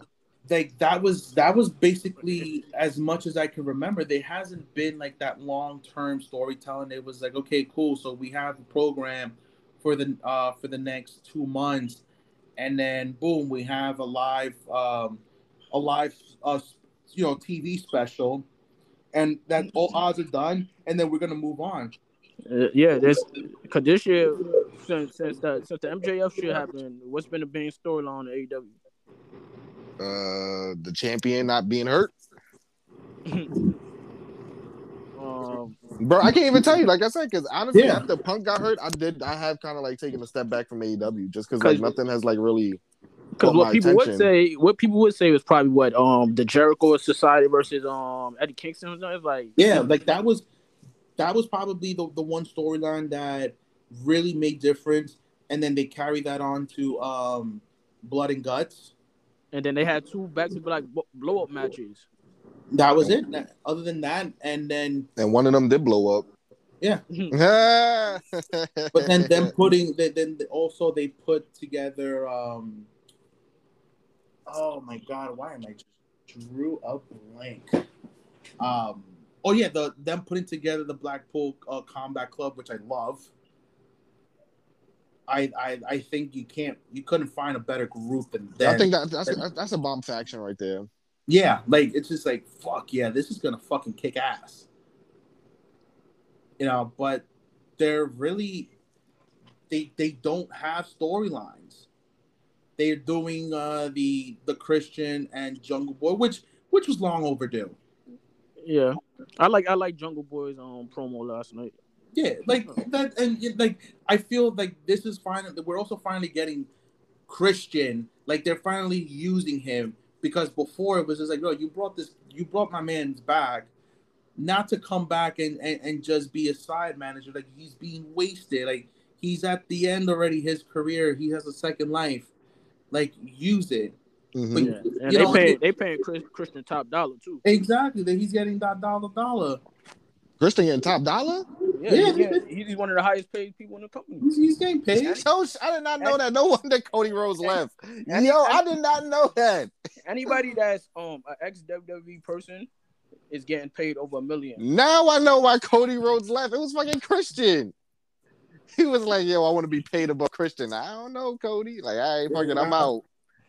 They're like, I don't know. Christian brings in his longevity. Cody is like, all right, fuck it. Connecticut, I'm coming home, baby. I believe Jericho could possibly still be top earner. Him and Punk are the 2 top earners. They getting paid over like close to like $4 or $5 million. Ooh, my boy Punk. I know Ambrose is making about $3 million. No, he's making about 6. Not Punk is getting paid the most. Him and Jericho. Well, I'm not talking about like Ambrose. I know Ambrose was like making something like $5 or $6 million. Yeah, them three right there is the top 3 earners for sure. And then it's like Kenny and the Bucks, and Brian, and then like Brian and Sting. I know that they gave MJF a little bonus because of the whole squabble backstage shit. They gave him like a $1 million bonus type shit. And isn't that nice? And they gave him his own book. So it's supposedly let's see. TK said, "Oh, let's see how this goes. You running your own book." Yeah. Until your contract runs out in 2024. Oh, you gave him like a little side venue. Yeah. Give him a little sign. Just to keep him happy type shit. But yeah, that's the shit that Cody Rhodes is like, yo. A couple of niggas getting money. I think even Mark Henry and Big Show getting over $1 million. Yeah, they were like, so what am I getting? Oh, you getting a handshake deal. Yeah, it's like a hot dog and a handshake. Yeah, it's just like, all right, cool. So this ain't happening then. You know what's funny as fuck? Seeing Cody go to WWE, they really did make him a bigger star. He just looks like a whole different, like, he's still saying Cody Rhodes, but he just comes with a little more weight. You seen I that they just got the wish, SBs? That's what I'm yeah, saying, bro. I was like, look at this He was holding that shit like it's an motherfucker. Oscar. It was like best WWE moment. Cody Rhodes was like, yes. He's like, like you know. you knew that was gonna end up happening. But it's all I'm always very curious when it comes to the SBs. Like, who's voting for these?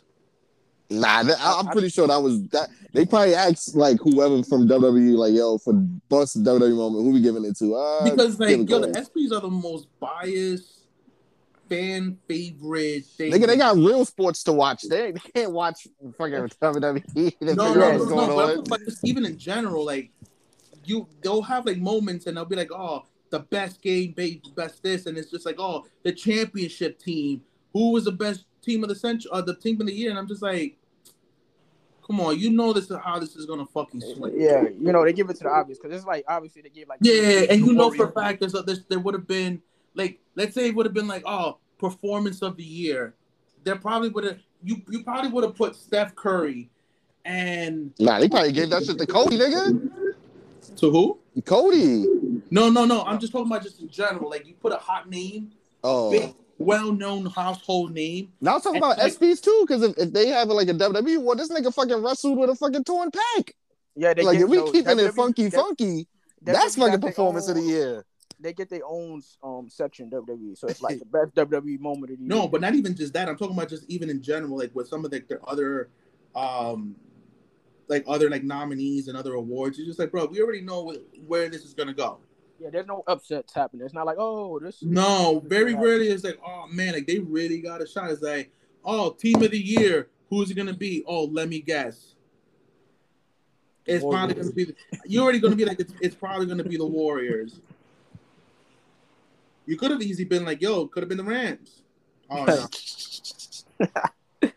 You stupid. It could have been the Rams. it could have been the Rams. Oh no, it's gonna go be the Golden State Warriors. And I was like, oh, look at that, shocker. Oh man. But yeah, we do. We got. I'm Chris. I'm surprised you ain't go to SummerSlam this year, Nashville. Yeah, I, I've been enjoying my beach days. I feel you. It's summertime. I'm out here looking like a nice little. Yeah. I Got the got nice tan. yeah, got the nice tan. You know, embracing my brown Latino roots, getting some Yeah. color. That's all I've been. I'm just kind of like, you know what? I'm trying to be low key. Enjoy the summertime. Is like the first full summer I feel like been able to enjoy. And I have to deal with stuff. It's like, yo, I'm gonna just head out to the beach. All right, so we do got SummerSlam this Saturday. Mhm. I need just go down and run down predictions for the night. Honestly, I'm thankfully it's a Saturday show, and I'm just looking to be sports entertained because I got a prediction. go ahead. I have the British Bulldog going over Bret Hart for the Oh God. Mr. SummerSlam Bret Hart. Yeah. That I honestly feel it's the British Bulldog can definitely come over. He can definitely get over this match, and I see him. I see him winning on a roll up. Oh, I thought he was getting over at Clash. No. I I think thought they were saving it for the home show. no. I think you want him to go in as champion. Drew to go in as Clash as champion. The hometown favorite. No. He's Drew's gonna end up winning it. But again, that was a huge fail, and I said this. I'm gonna keep repeating myself like a broken record. The fact that they revealed Roman's next three opponents back after Mania was the dumbest thing they could have ever fucking done. I don't care who it was. Yeah, even if they had to sell tickets, it was stupid. And I'm glad that none of those matches. I mean, other matches that went up not happening. None of those went out the window. And None of those matches got to happen. the Riddle Roman match, like that got put in SmackDown, which happened to be a really great match. Really great match. But the fact that that match never happened at Money in the Bank, not happening at SummerSlam, like it had to be done. Like who the like we know that there's a course, but the fact that you're already telling me, yeah, these are the next 3 matches he's gonna have, it's like, dude, like you just gave the finish away. Yeah, but that would be another thing that probably changed under the Vince regime of who's leaking stuff and shit like that. Yo, like Who's the rat? Yeah, like who's like start putting shit out there and see who's the one that's leaking stuff out. yeah, the dirt sheets can't wait to they can't wait to report shit. Yeah, you already know fucking Dave Meltzer's always like, oh, let me see what lies I can tell today. It's like, bro, you out of 10 things you'll say, you'll be lucky to get 1. He's on the lying streak this year. Woo-hoo! My man is like he's on the Babe Ruth trail right now. He's on the Sultan of Lies. Stupid. There's one thing that did happen. SummerSlam wise, Seth Rollins was supposed to face Riddle. Yeah. Riddle got Fade hurt. Kayfabe hit. Then now Seth Rollins supposed to face a mystery partner. Who y'all think that is? The speculations of, I think people were saying that it could be Johnny Wrestling. Yeah, I can see that. I seen that Bray. Because I think it would suck. Like, hey, we're pulling him out, and I think it's good that they're pulling the Seth Riddle match. I think there's more time to really make something out of it. Yeah, I think they said they moving that to Clash. Yeah, I think there's more to tell of the story than just to kind of like really kill it just now. I know that Edge was supposed to be on the card. Yeah, and then that's kind of like up in the air. We don't know anything about Edge. Him and Beth Phoenix.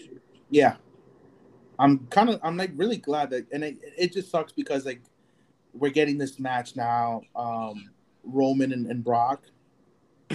Yeah. It's too cluttered.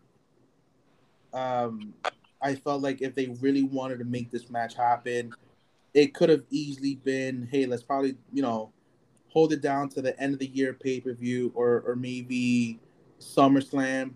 I mean, not SummerSlam, Royal Rumble next year. And it could just give it some time to like really breathe. And obviously, Cody being now, I think they had to pull the trigger of bringing, Brock back as early as they did. But yeah, because initially it was supposed to be Randy Roman. Yeah.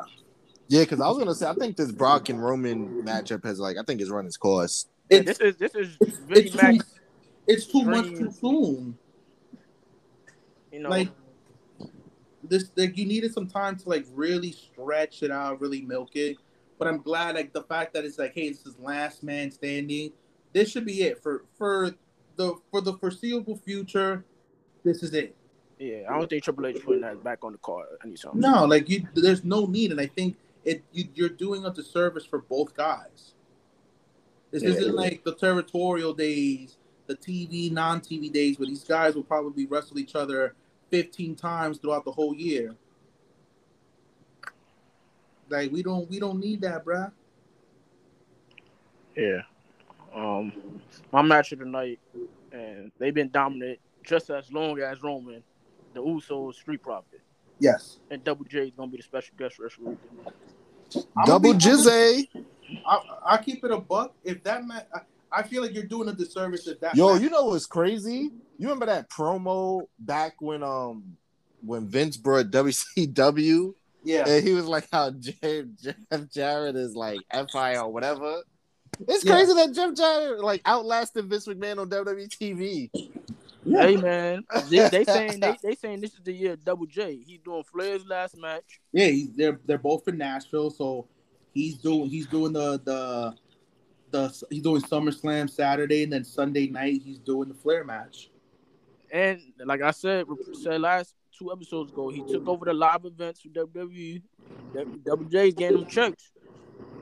There you go. Double J getting them checks. You fucking stupid. He's getting double paid. The king of the mountain. But I would definitely say this. I think for the undisputed tag team titles, that I feel like that match should open up. Set the tone. I think it should set the tone. I don't think they should co-main event. I feel like if you really want to give, that's been probably like their biggest build up. You want to be able to get that curtain match, really set the tone, and have them have their own, like have them have their own spotlight on the card. And you know why? Also, just me. I hope the Street Profits wins. But if the Usos lose all night, they're gonna be pointing to camera to Roman, and he's gonna be paranoid all night. Yeah. Oh, thinking he gonna lose his titles like his cousins? Yeah, just building that up. Even though a lot of people, we all think Roman's gonna win, but just that whole, the empire is crumbling. We losing the belts one by one type situation. So you think the Prophet, or you think? I mean, the Profits got to win. They the only people, the only team they can't get over. Yeah, I was about to say it. I think they need like a big win. Okay. Would you be disappointed if they lose? Yeah, unless they do a last time only at Clash type situation. Like we got to go at it one more time. Yeah, like if this is your last chance, y'all can never get a title opportunity type of shit. Stipulation they be doing. I would be okay with that. Because who else? Who do you have? Alpha Academy. Like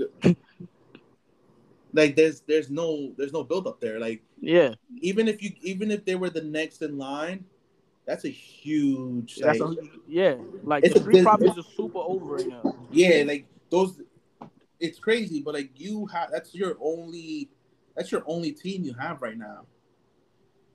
That's hot. Like that's their only. Yeah, like you don't have anyone. Alpha, like the Alphas is pretty much the only team that you can come up with afterwards, but they're nowhere near a selling capability. Like if you want me to say, hey, where do you put them? I was like, this is a live show match. If you want to throw a title in there, then do it. But is it pay-per-view worthy?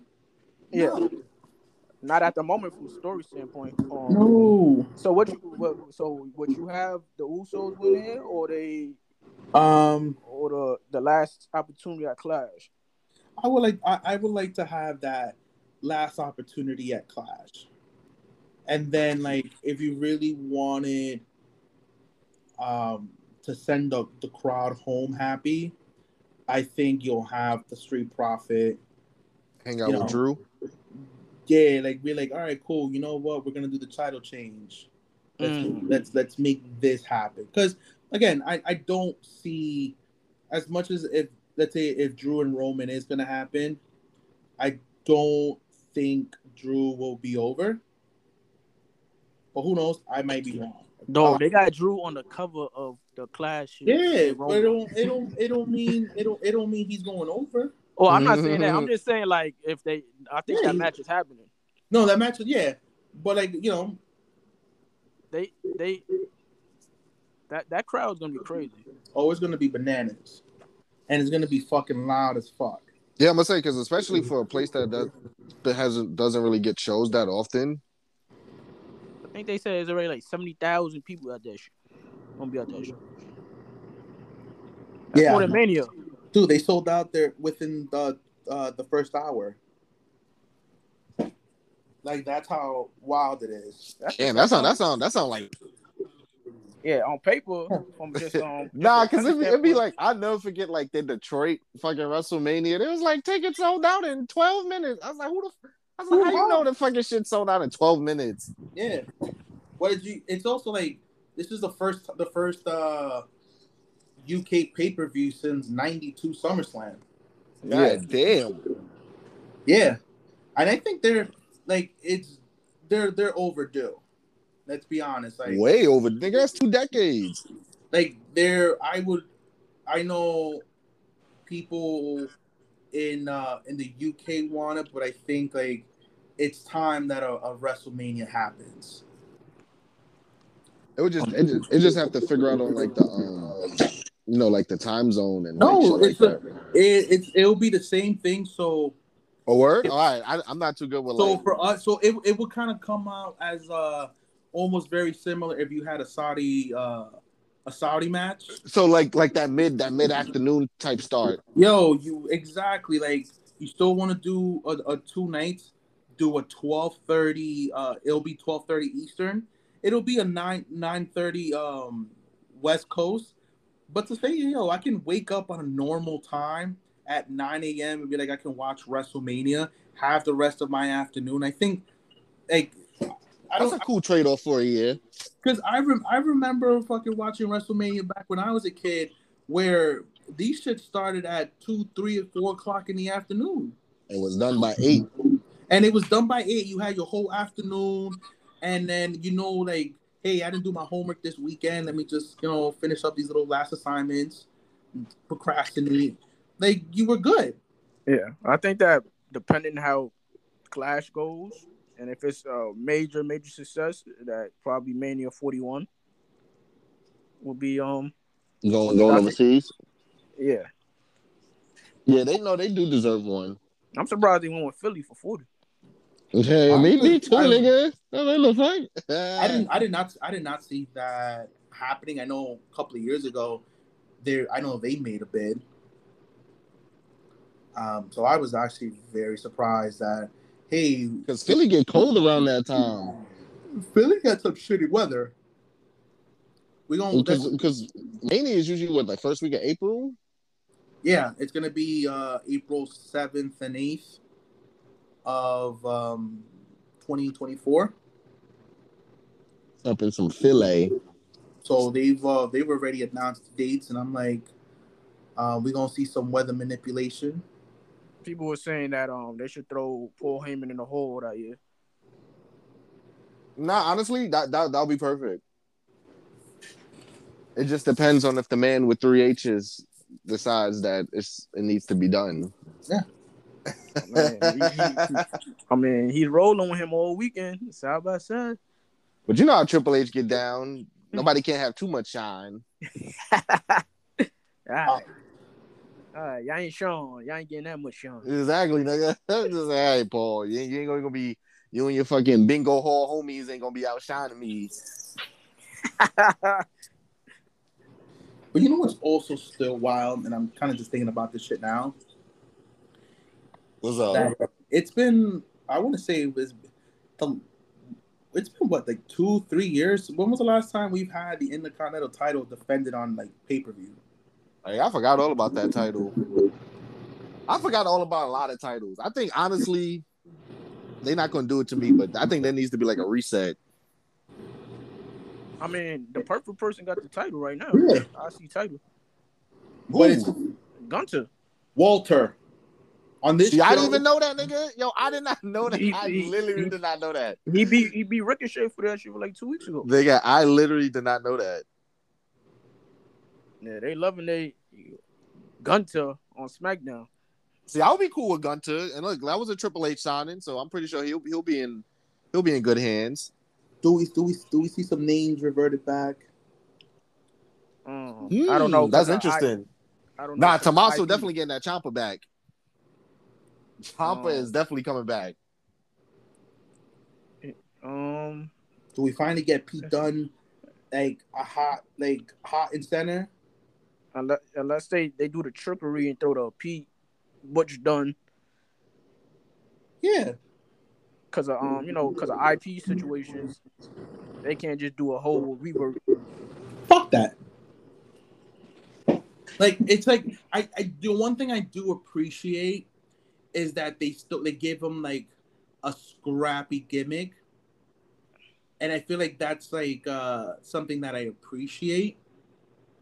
But we need I need to see Pete Dunne back. Fuck Pete Dunne. You know who I was just thinking about who hasn't been on like WWE TV, like really main way? Fucking Trent Seven. You said Trent Seven?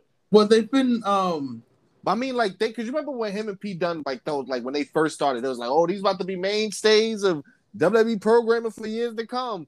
Pete Dunne's the only one that's been on like TV. Nah, but Trent is with But I mean, like Trent coming overseas to like Raw and Smack because they made it seem like they were going to start like joining the ranks and not just be like UK people. Yeah, I think they're coming over soon though. Huh?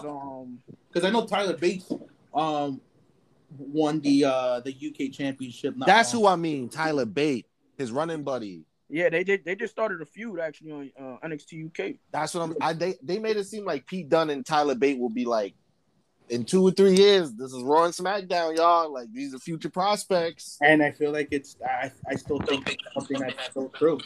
Yeah, I think that's happening because a lot of people from NXT UK lately been coming to NXT. Like a lot of people. Tyler Bates.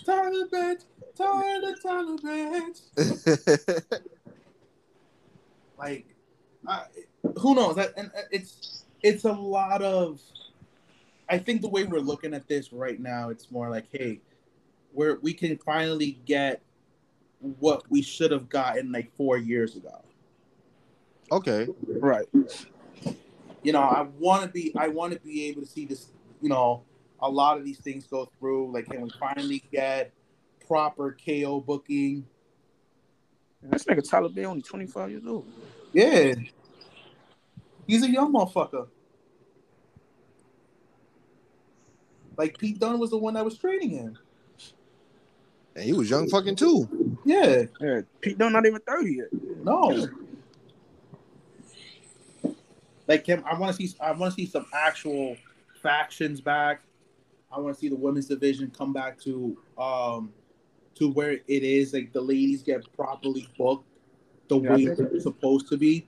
Yeah, I think the biggest thing is going to be when they bring people over and do, re-signings is the mid card beefing up.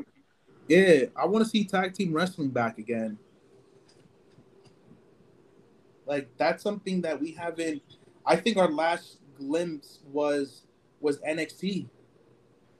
NXT tag team was probably at its good point, its good peak. It's been stale. It's always like, oh well, you know, the vision is looking light. And it's like you make it light. It's always you guys focus so much hard on, you know, on just singles, and it's like the tag team, the factions. It's like, all right, cool. This is done with. We've had the New Day as long as we've had. That is true. They clipped the, you know, like the Hurt Business was gone way too soon. Has so much potential. And that probably could have like stayed a little bit longer. Yeah. Like I remember Paul Heyman was like, "Yo, we have so much talent. Like, give me.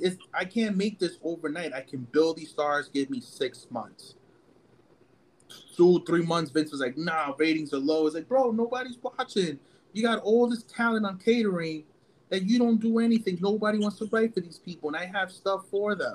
That's when you used to see Cedric Alexander, Andrade, Liv Morgan. Like these people were getting burned on TV. When everyone stepped out, these motherfuckers were literally stepped up.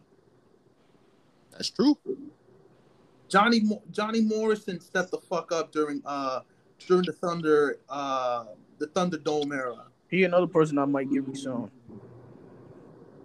It's a possibility. Wait, pause. He signed with AEW, right? I don't think it's a full AEW because I still think that he's still like doing his other stuff because I know he was still doing stuff at Triple Mania, and Triple A. That's the same thing with Andrade. Like, granted, they're on AEW, but they're still doing stuff for other companies. Hey man, Andrade on the timer right now. I think he is. I think crucially for his career, and I love that they brought back. They have the little tranquilo vibe going on right now with I've seen that. Vinny Mac gone or not, he was on the time anyway. I was like, yo, we got to make this happen. He definitely sent Zelina you up text. Yo, but like you don't even see her. Oh, Zelina's out right now, hurt. No, I know, but like even before the injury, like she came back, she had like a short run, and then like I remember she was like she was kind of being involved in a couple of major storylines, battling for that number one contender, and then it was just like poof, shit is gone. We'll see. That's exactly what it was. She was at Comic Con this weekend, representing for the Bories. Well, I know there was also even speaking of Comic Con, because I know like they had a couple of AEW stars out there. I think Taker was also out at Comic Con. Cody Rhodes with his new fresh SB. He's like, yeah, I'm rocking the gold, the P's, you know what I mean? But there was also like it was a great, interesting take because they were talking. Obviously they had to talk about Punk, and Punk gave his take about what they did with Mercedes and Trent, and he was just like, like it was disgusting how they buried her on live TV. And I think his take this time was over. His was off. Yeah, and I'm not talking about the Mercedes thing. I'm talking about that was pertaining to, things change now that Triple H took over. Yeah, and he but he still got venom for Triple H also. No, but it gets to the point that even if you got smoke, all right, makes sense if you're gonna have smoke. And he was basically talking about how Brock Lesnar left SmackDown, which nobody never seen, but Brock Lesnar was still on the show. Yeah, you can't compare that to Naomi and Sasha leaving actually the building and actually not showing up at all. Yeah, I was saying with Brock, because like you said, we didn't know this was coming, and Brock is a special case. Vince usually calls him up, drops some money, and be like, "We need you here and there-ish." Like we said with the fans, how they've been so accustomed to Vince. Brock, that's his homie. That's the only person he really wrestled for. So now he was like, "Do I really want to wrestle for somebody that's not Vince McMahon?" Like, yeah, Brock found out at the same time as us.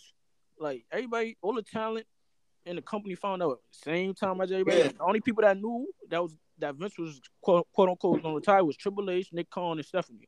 That they had the meeting, they had the call the night before, and they're like, "Yo, this is happening," and there was like, "Yo, what the fuck?" And everyone knows that Vince was the one that dealt directly with Brock in terms of negotiation. Because Brock know what time it is. He about to job out to the Demon King. No, I don't even think so. And as much as everyone sometimes even critique with Brock, like I think the way Brock was handled, and I think we finally got accustomed to it. I think it was held. He was handled the way he should have been handled as an attraction. What, the second time coming back? Yeah, when he was just like, oh well, he wins, he takes the title, home. There's really nobody, and he comes back when he needs. So I thought like I didn't have any problems with that. You're giving him like that. You would say, oh, it's a special treatment, but I feel like it was done the right way. He's kind of like the only person that can really do that because he was WWE, he went to UFC, he went to a real fucking mixed martial arts and kicked ass.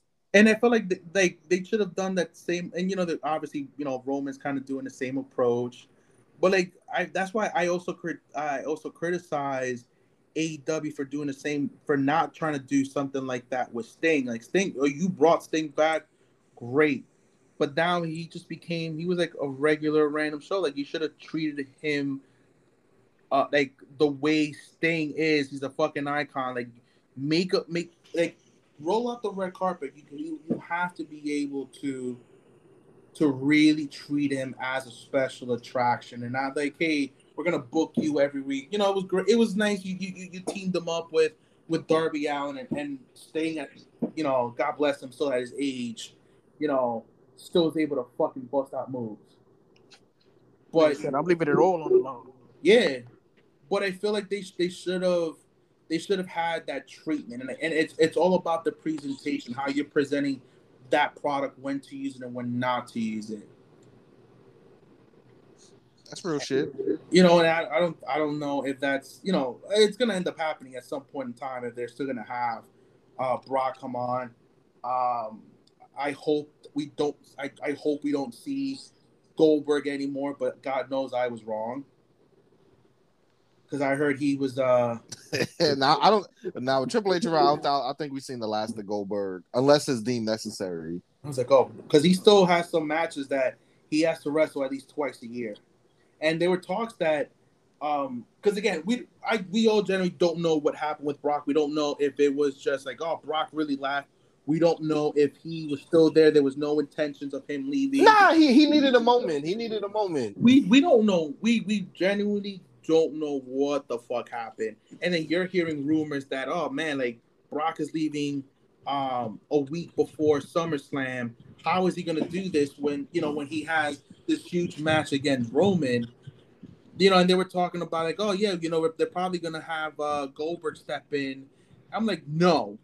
Hey, nigga said no. No. Yeah, we can get that Goldberg. Like, when are you finally gonna get it, old man? This ain't your time anymore. Hey man, I don't know. Checks keep coming. The checks keep coming. Did you guys also get a chance to see the new A&E biography? I ain't get to see it yet. But I know they got Kurt Angle coming up. I think Kurt Angle. I don't know who's next week. I know this past week we had the Bellas. It was still a good watch, but the week before then, like pretty much like 2 weeks ago, we had Goldberg, and boy, it's like tragedy. And then Bret Hart obviously had to come out and put his 2 cents in, and you see the match. You see the spots that ended up happening. Yo, you know what's crazy? It's funny you just said, Bret Hart reminds me so much of Professor X. It's not even like, I don't know why these two remind me of each other so much. Like, I feel like they just always have to have like, say like what's right, or just have like the last word, or like they're like the moral compass. But go ahead, bro. Bret and his dry humor. Yeah. But go ahead. It just popped in my head. But no, they talked about the spot, and he said, I had the conversation with him. He was like, hey, I need you to calm down. You could do, we can work. Basically, it was because at that time, Goldberg he was never really allowed to do matches on his own. Like, it was more like, hey, you make him look strong. You have the ring general. You had the experienced guy, whoever he was wrestling, to kind of walk him through it. And Bret came out and said, look, you can do whatever you want. Just be careful. Don't hurt me. That's all I'm asking. Whatever you want to do, we can do. Just do not fucking hurt me. And it's funny enough because you know how I and this is where I compare Bret Hart to CM Punk, to say how Bret was like Goldberg was so unsafe, and it's comparing CM Punk to saying how Ryback was the most unsafest person he's ever wrestled. And it's kind of within you have these two fucking meatheads who was very similar in their own ways, but there's a spot where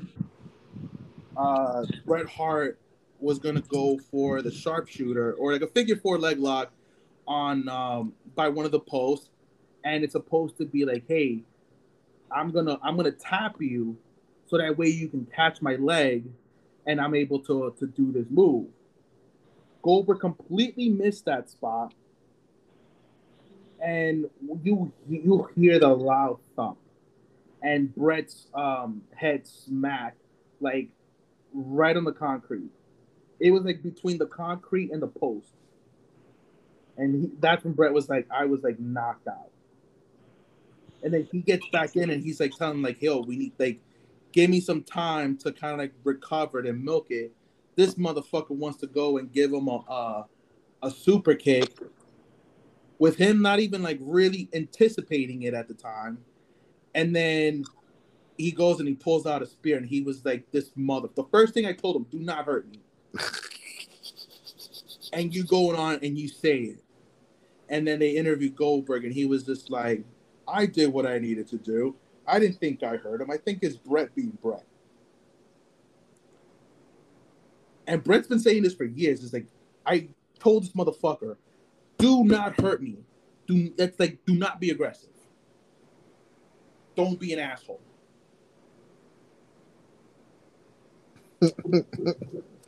And it's unfortunate it happened to Bret, but also to remember, as people pointed out, after that situation.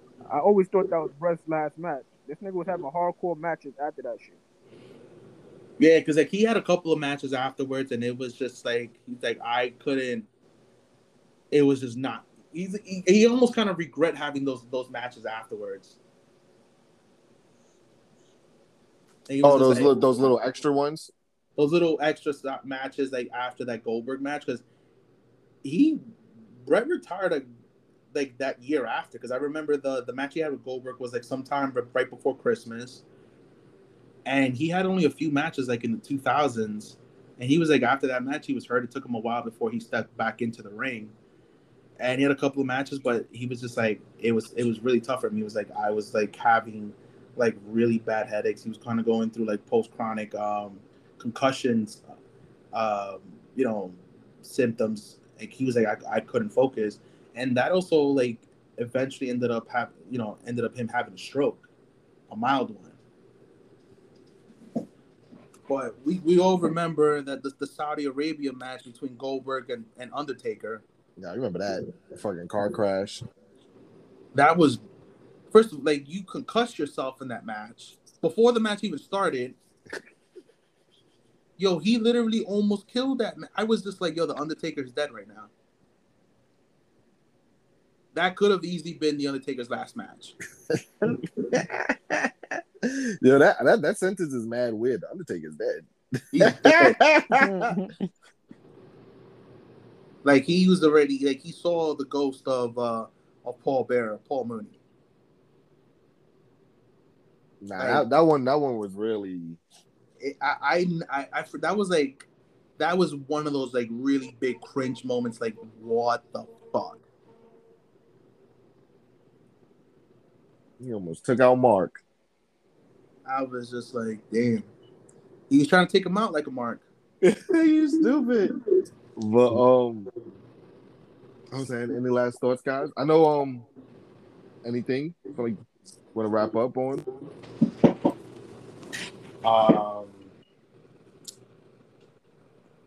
No. Really? Well, we can talk about the captain. I think because even though it's the Mets fan I am, I've been thinking the captain is some really good TV. Excited to see these. Yeah, we got episodes 3 and 4 coming out. One great take that I got from episode 2. Go, because I had one take too when I was watching it, and I went to ask you. Go ahead. Yeah, so there's the part where he started hanging out with and a couple of other people. That whole Club New York incident with the shooting. Sean. Yo, that was crazy. I was in awe. He was just like, yo, like they were telling me, go come out. And he's like, nah, I got a game, like, and he was like, and he was getting like ready to go, and he was like last minute, he was like, you know what, I'm gonna stay in. And he was like, yo, if I was there, my name would have been in that, like, yeah, it would have been Diddy, J-Lo, and Jeter. Yeah, and Shine, and then somebody would have been like, so. And then high key, if Jeter was there, he probably would have got traded. Probably. Because I remember that case was big, and Steinbrenner ain't trying to like deal with all that hip hop foolery infecting his Yankees. He would have sent Jeter packing. Yeah, arbitration would have been hell. Yeah, like that would have affected him a lot, and he was just like, and I just love how he said it. It's like, yeah, if they lived in the time of social media back then, he's like, my career would have been like 3 years long. The gift basket era. He was like, I was doing my thing. But isn't that how it should have been? And that's why the phone shit like fucks it up, because it does. He was doing his thing, the document says they were young. He didn't win. They won his first. I think won the first title when he was 21. Yeah. So you win your first title in New York City as 21. Yeah. He had swag, because what I was going to bring you up to when they was talking about the rise of the 96 Yankees, they was like how that team like took over the Bronx at yeah.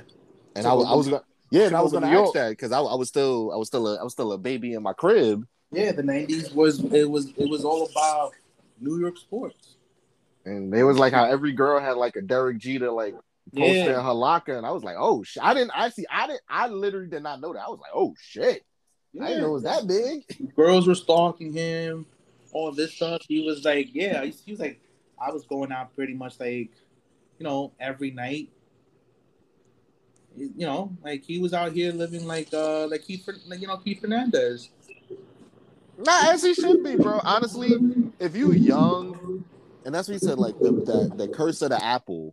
But if you're young and you are doing your thing for one of these New York sports teams, you're gonna want to enjoy it. Yeah, he was like, yeah, I was hanging out with Diddy, hanging out with Fat Joe, all these people. I think even said like the Yankees, like he said, like I could get any ticket or whatever, like events, like they would like backdoor him in.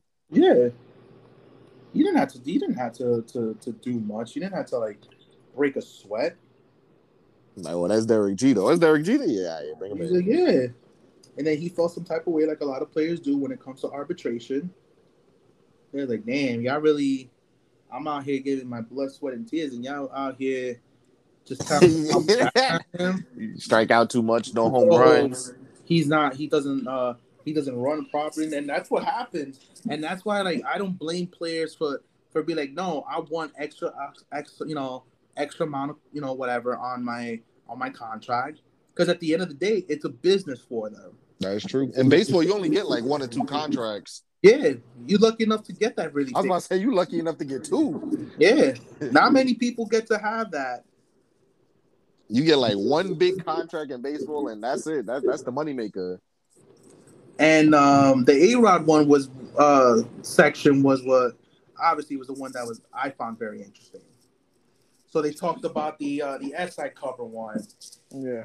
And they were telling A-Rod was also on the dock, and there was a point in time where that's when everyone was saying like, oh yeah, A-Rod doesn't want to take any more photos or do any more stories with Jeter because of one one cover shoot where A-Rod's like kneeling down and then Jeter's over him. And they were saying how A-Rod didn't want to do any more of that stuff because it looks like Jeter's it's just above him, over him. Like he's over me, like I'm beneath him. And A-Rod was like, I never said that.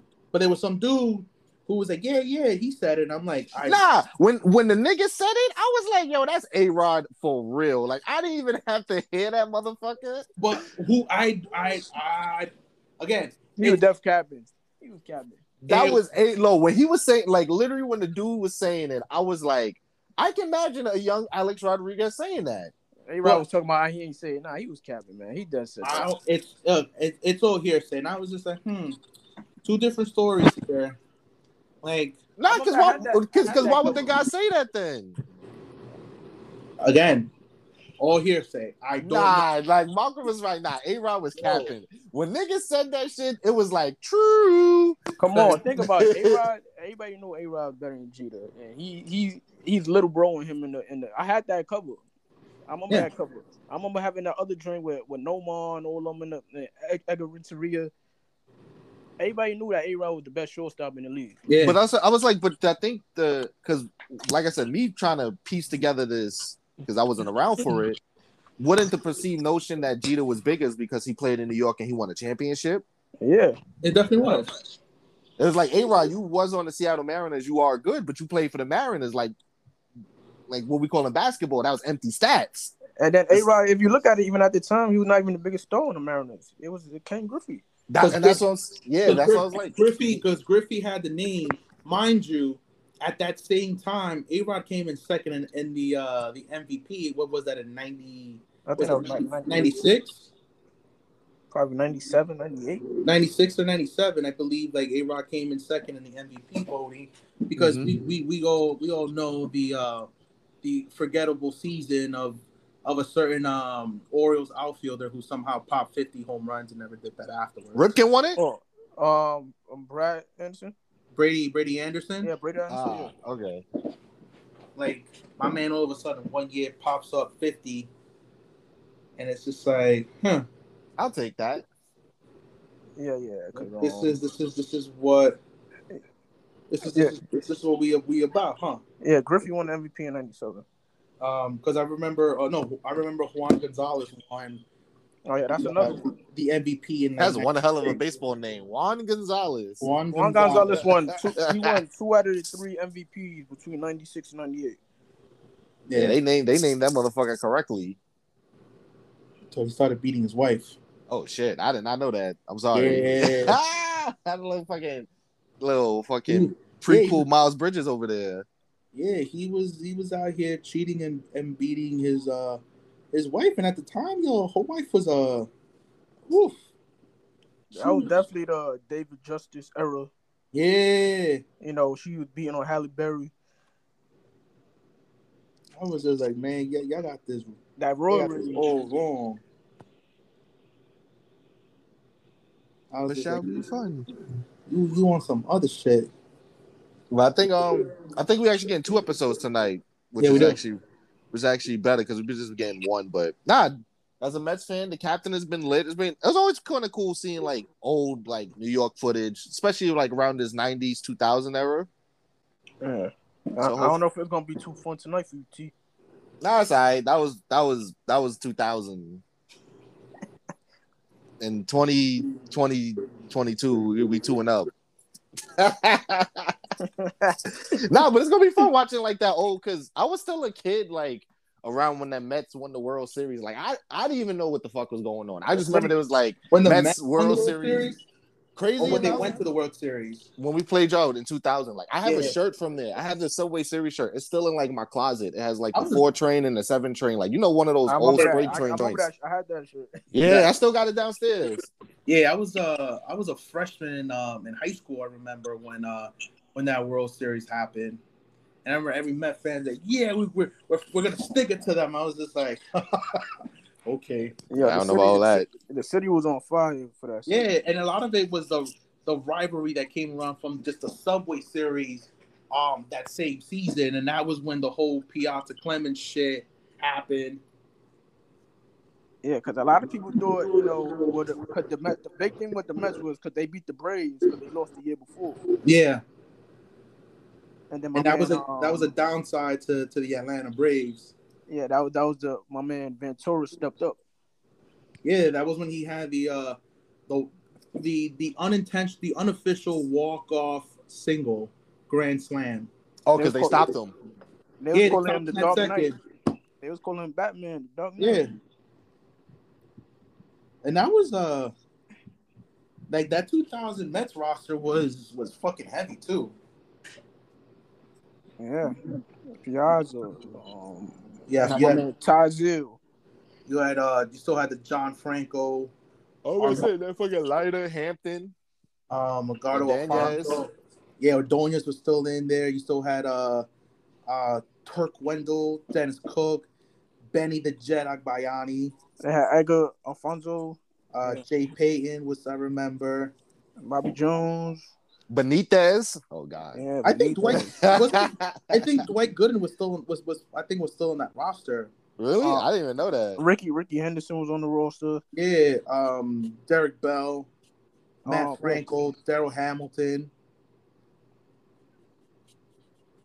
Yeah, like that was Rick Reed, Bobby Jones. Like that was like a really stacked. That was a stacked team. Nah, but yeah, they made it to the World Series, but they ran into the buzzsaw known as the Yankees. Yeah, it was like when AI ran into the Lakers. Yeah, it was. That's like a perfect analogy. They were really like, I'm telling you, like the Bobby Valentine. Was that? I won't say, but we. It's a possibility that might not even happen this year. What, for the World Series? Yeah, I wouldn't be surprised. Nah, honestly, because even though it was 2 games, it kind of felt for the first time because of Steve Cohen's pockets that the 2 teams were kind of somewhat on an equal ground. They're competing and they're like, it wasn't just like the big bad Yankees playing the fucking bad news Mets. No. Like it was actually like at least like some competition or like some talent on both sides. So that's why it's pretty fun. As long as y'all stick it to the Braves. Hopefully. That's been the best thing to see in this dot. Beating the Braves ass. 96 and 99. As long as the Braves goes down, I'm happy. But At yeah. least you get to see that tonight, T. You get to see the Braves sweep tonight. Oh, they losing? Nah, I'm talking Oh, we got beat them. Dog. All right. Yeah, definitely. Like 30 minutes from showtime. Got 2 episodes back to back. We got 2 hours of. You know what they did show, though? In the first 96, 98 era?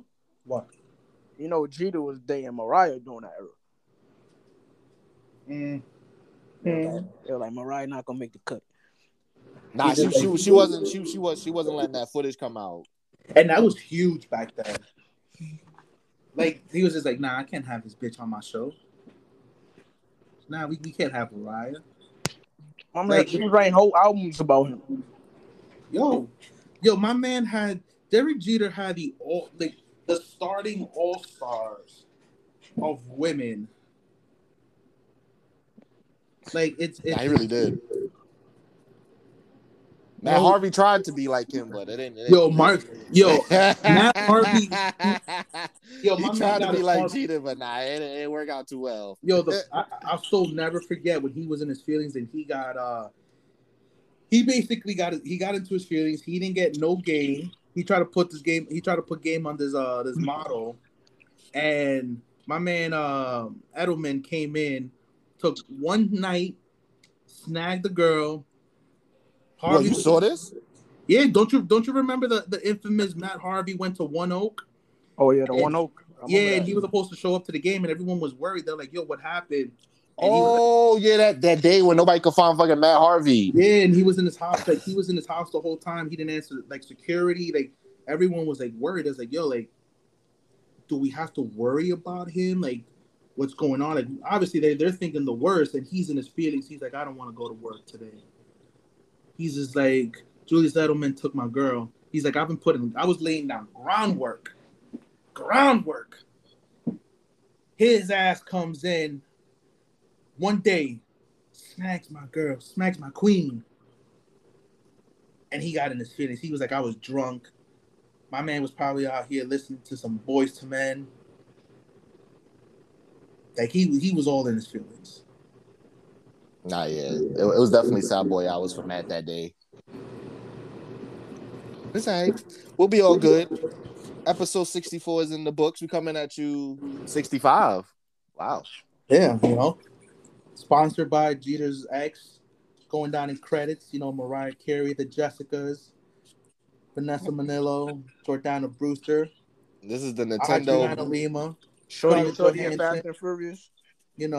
Vita Guerrero, Who? Which one? Michelle Rodriguez or the sister? The sister, Jordana Brewster. She was. Oh, gee, that was Jeter too. Yeah. Jeter do like the mulattoes like him. Spicy white. He like them fair joints. He like them Starbucks girls. Yeah.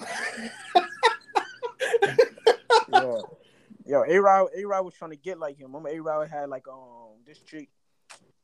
Damn, he had Cameron Diaz. Then he had Nah, you're not lying because I do remember when A-Rod did come to the Yankees, they said his girl shit was starting to get out of hand. I guess to keep up or bro. Yeah, that's keep up though. But I'm gonna tell you this right now. Everyone's talking about A-Rod was trying to do this and other women. My time as I worked with the Yankees, I would tell you the scumbag shit that I see some of these players do. Some of them did it out in the open. I remember Robinson Cano. He was one dude. This guy would have 20 girls on the list come in getting tickets. And I'm just like, yo, I remember. He's on the Will Cole? Will Cole?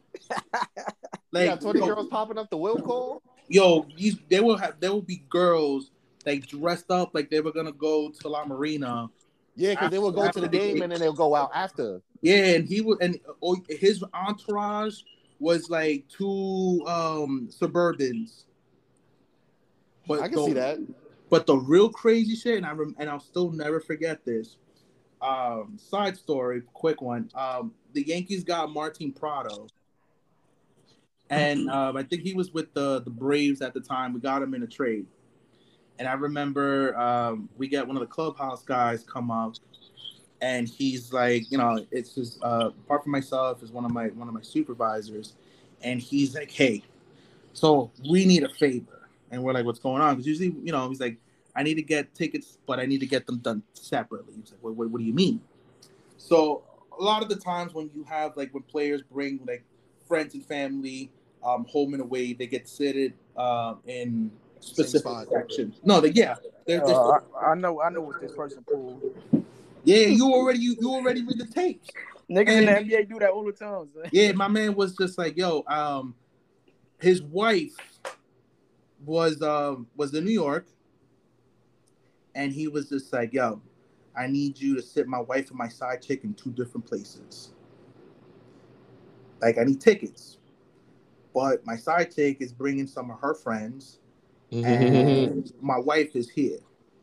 So I need tickets for the side chick and the friends on, like, the other side of the ballpark. Different level, like, they can't meet.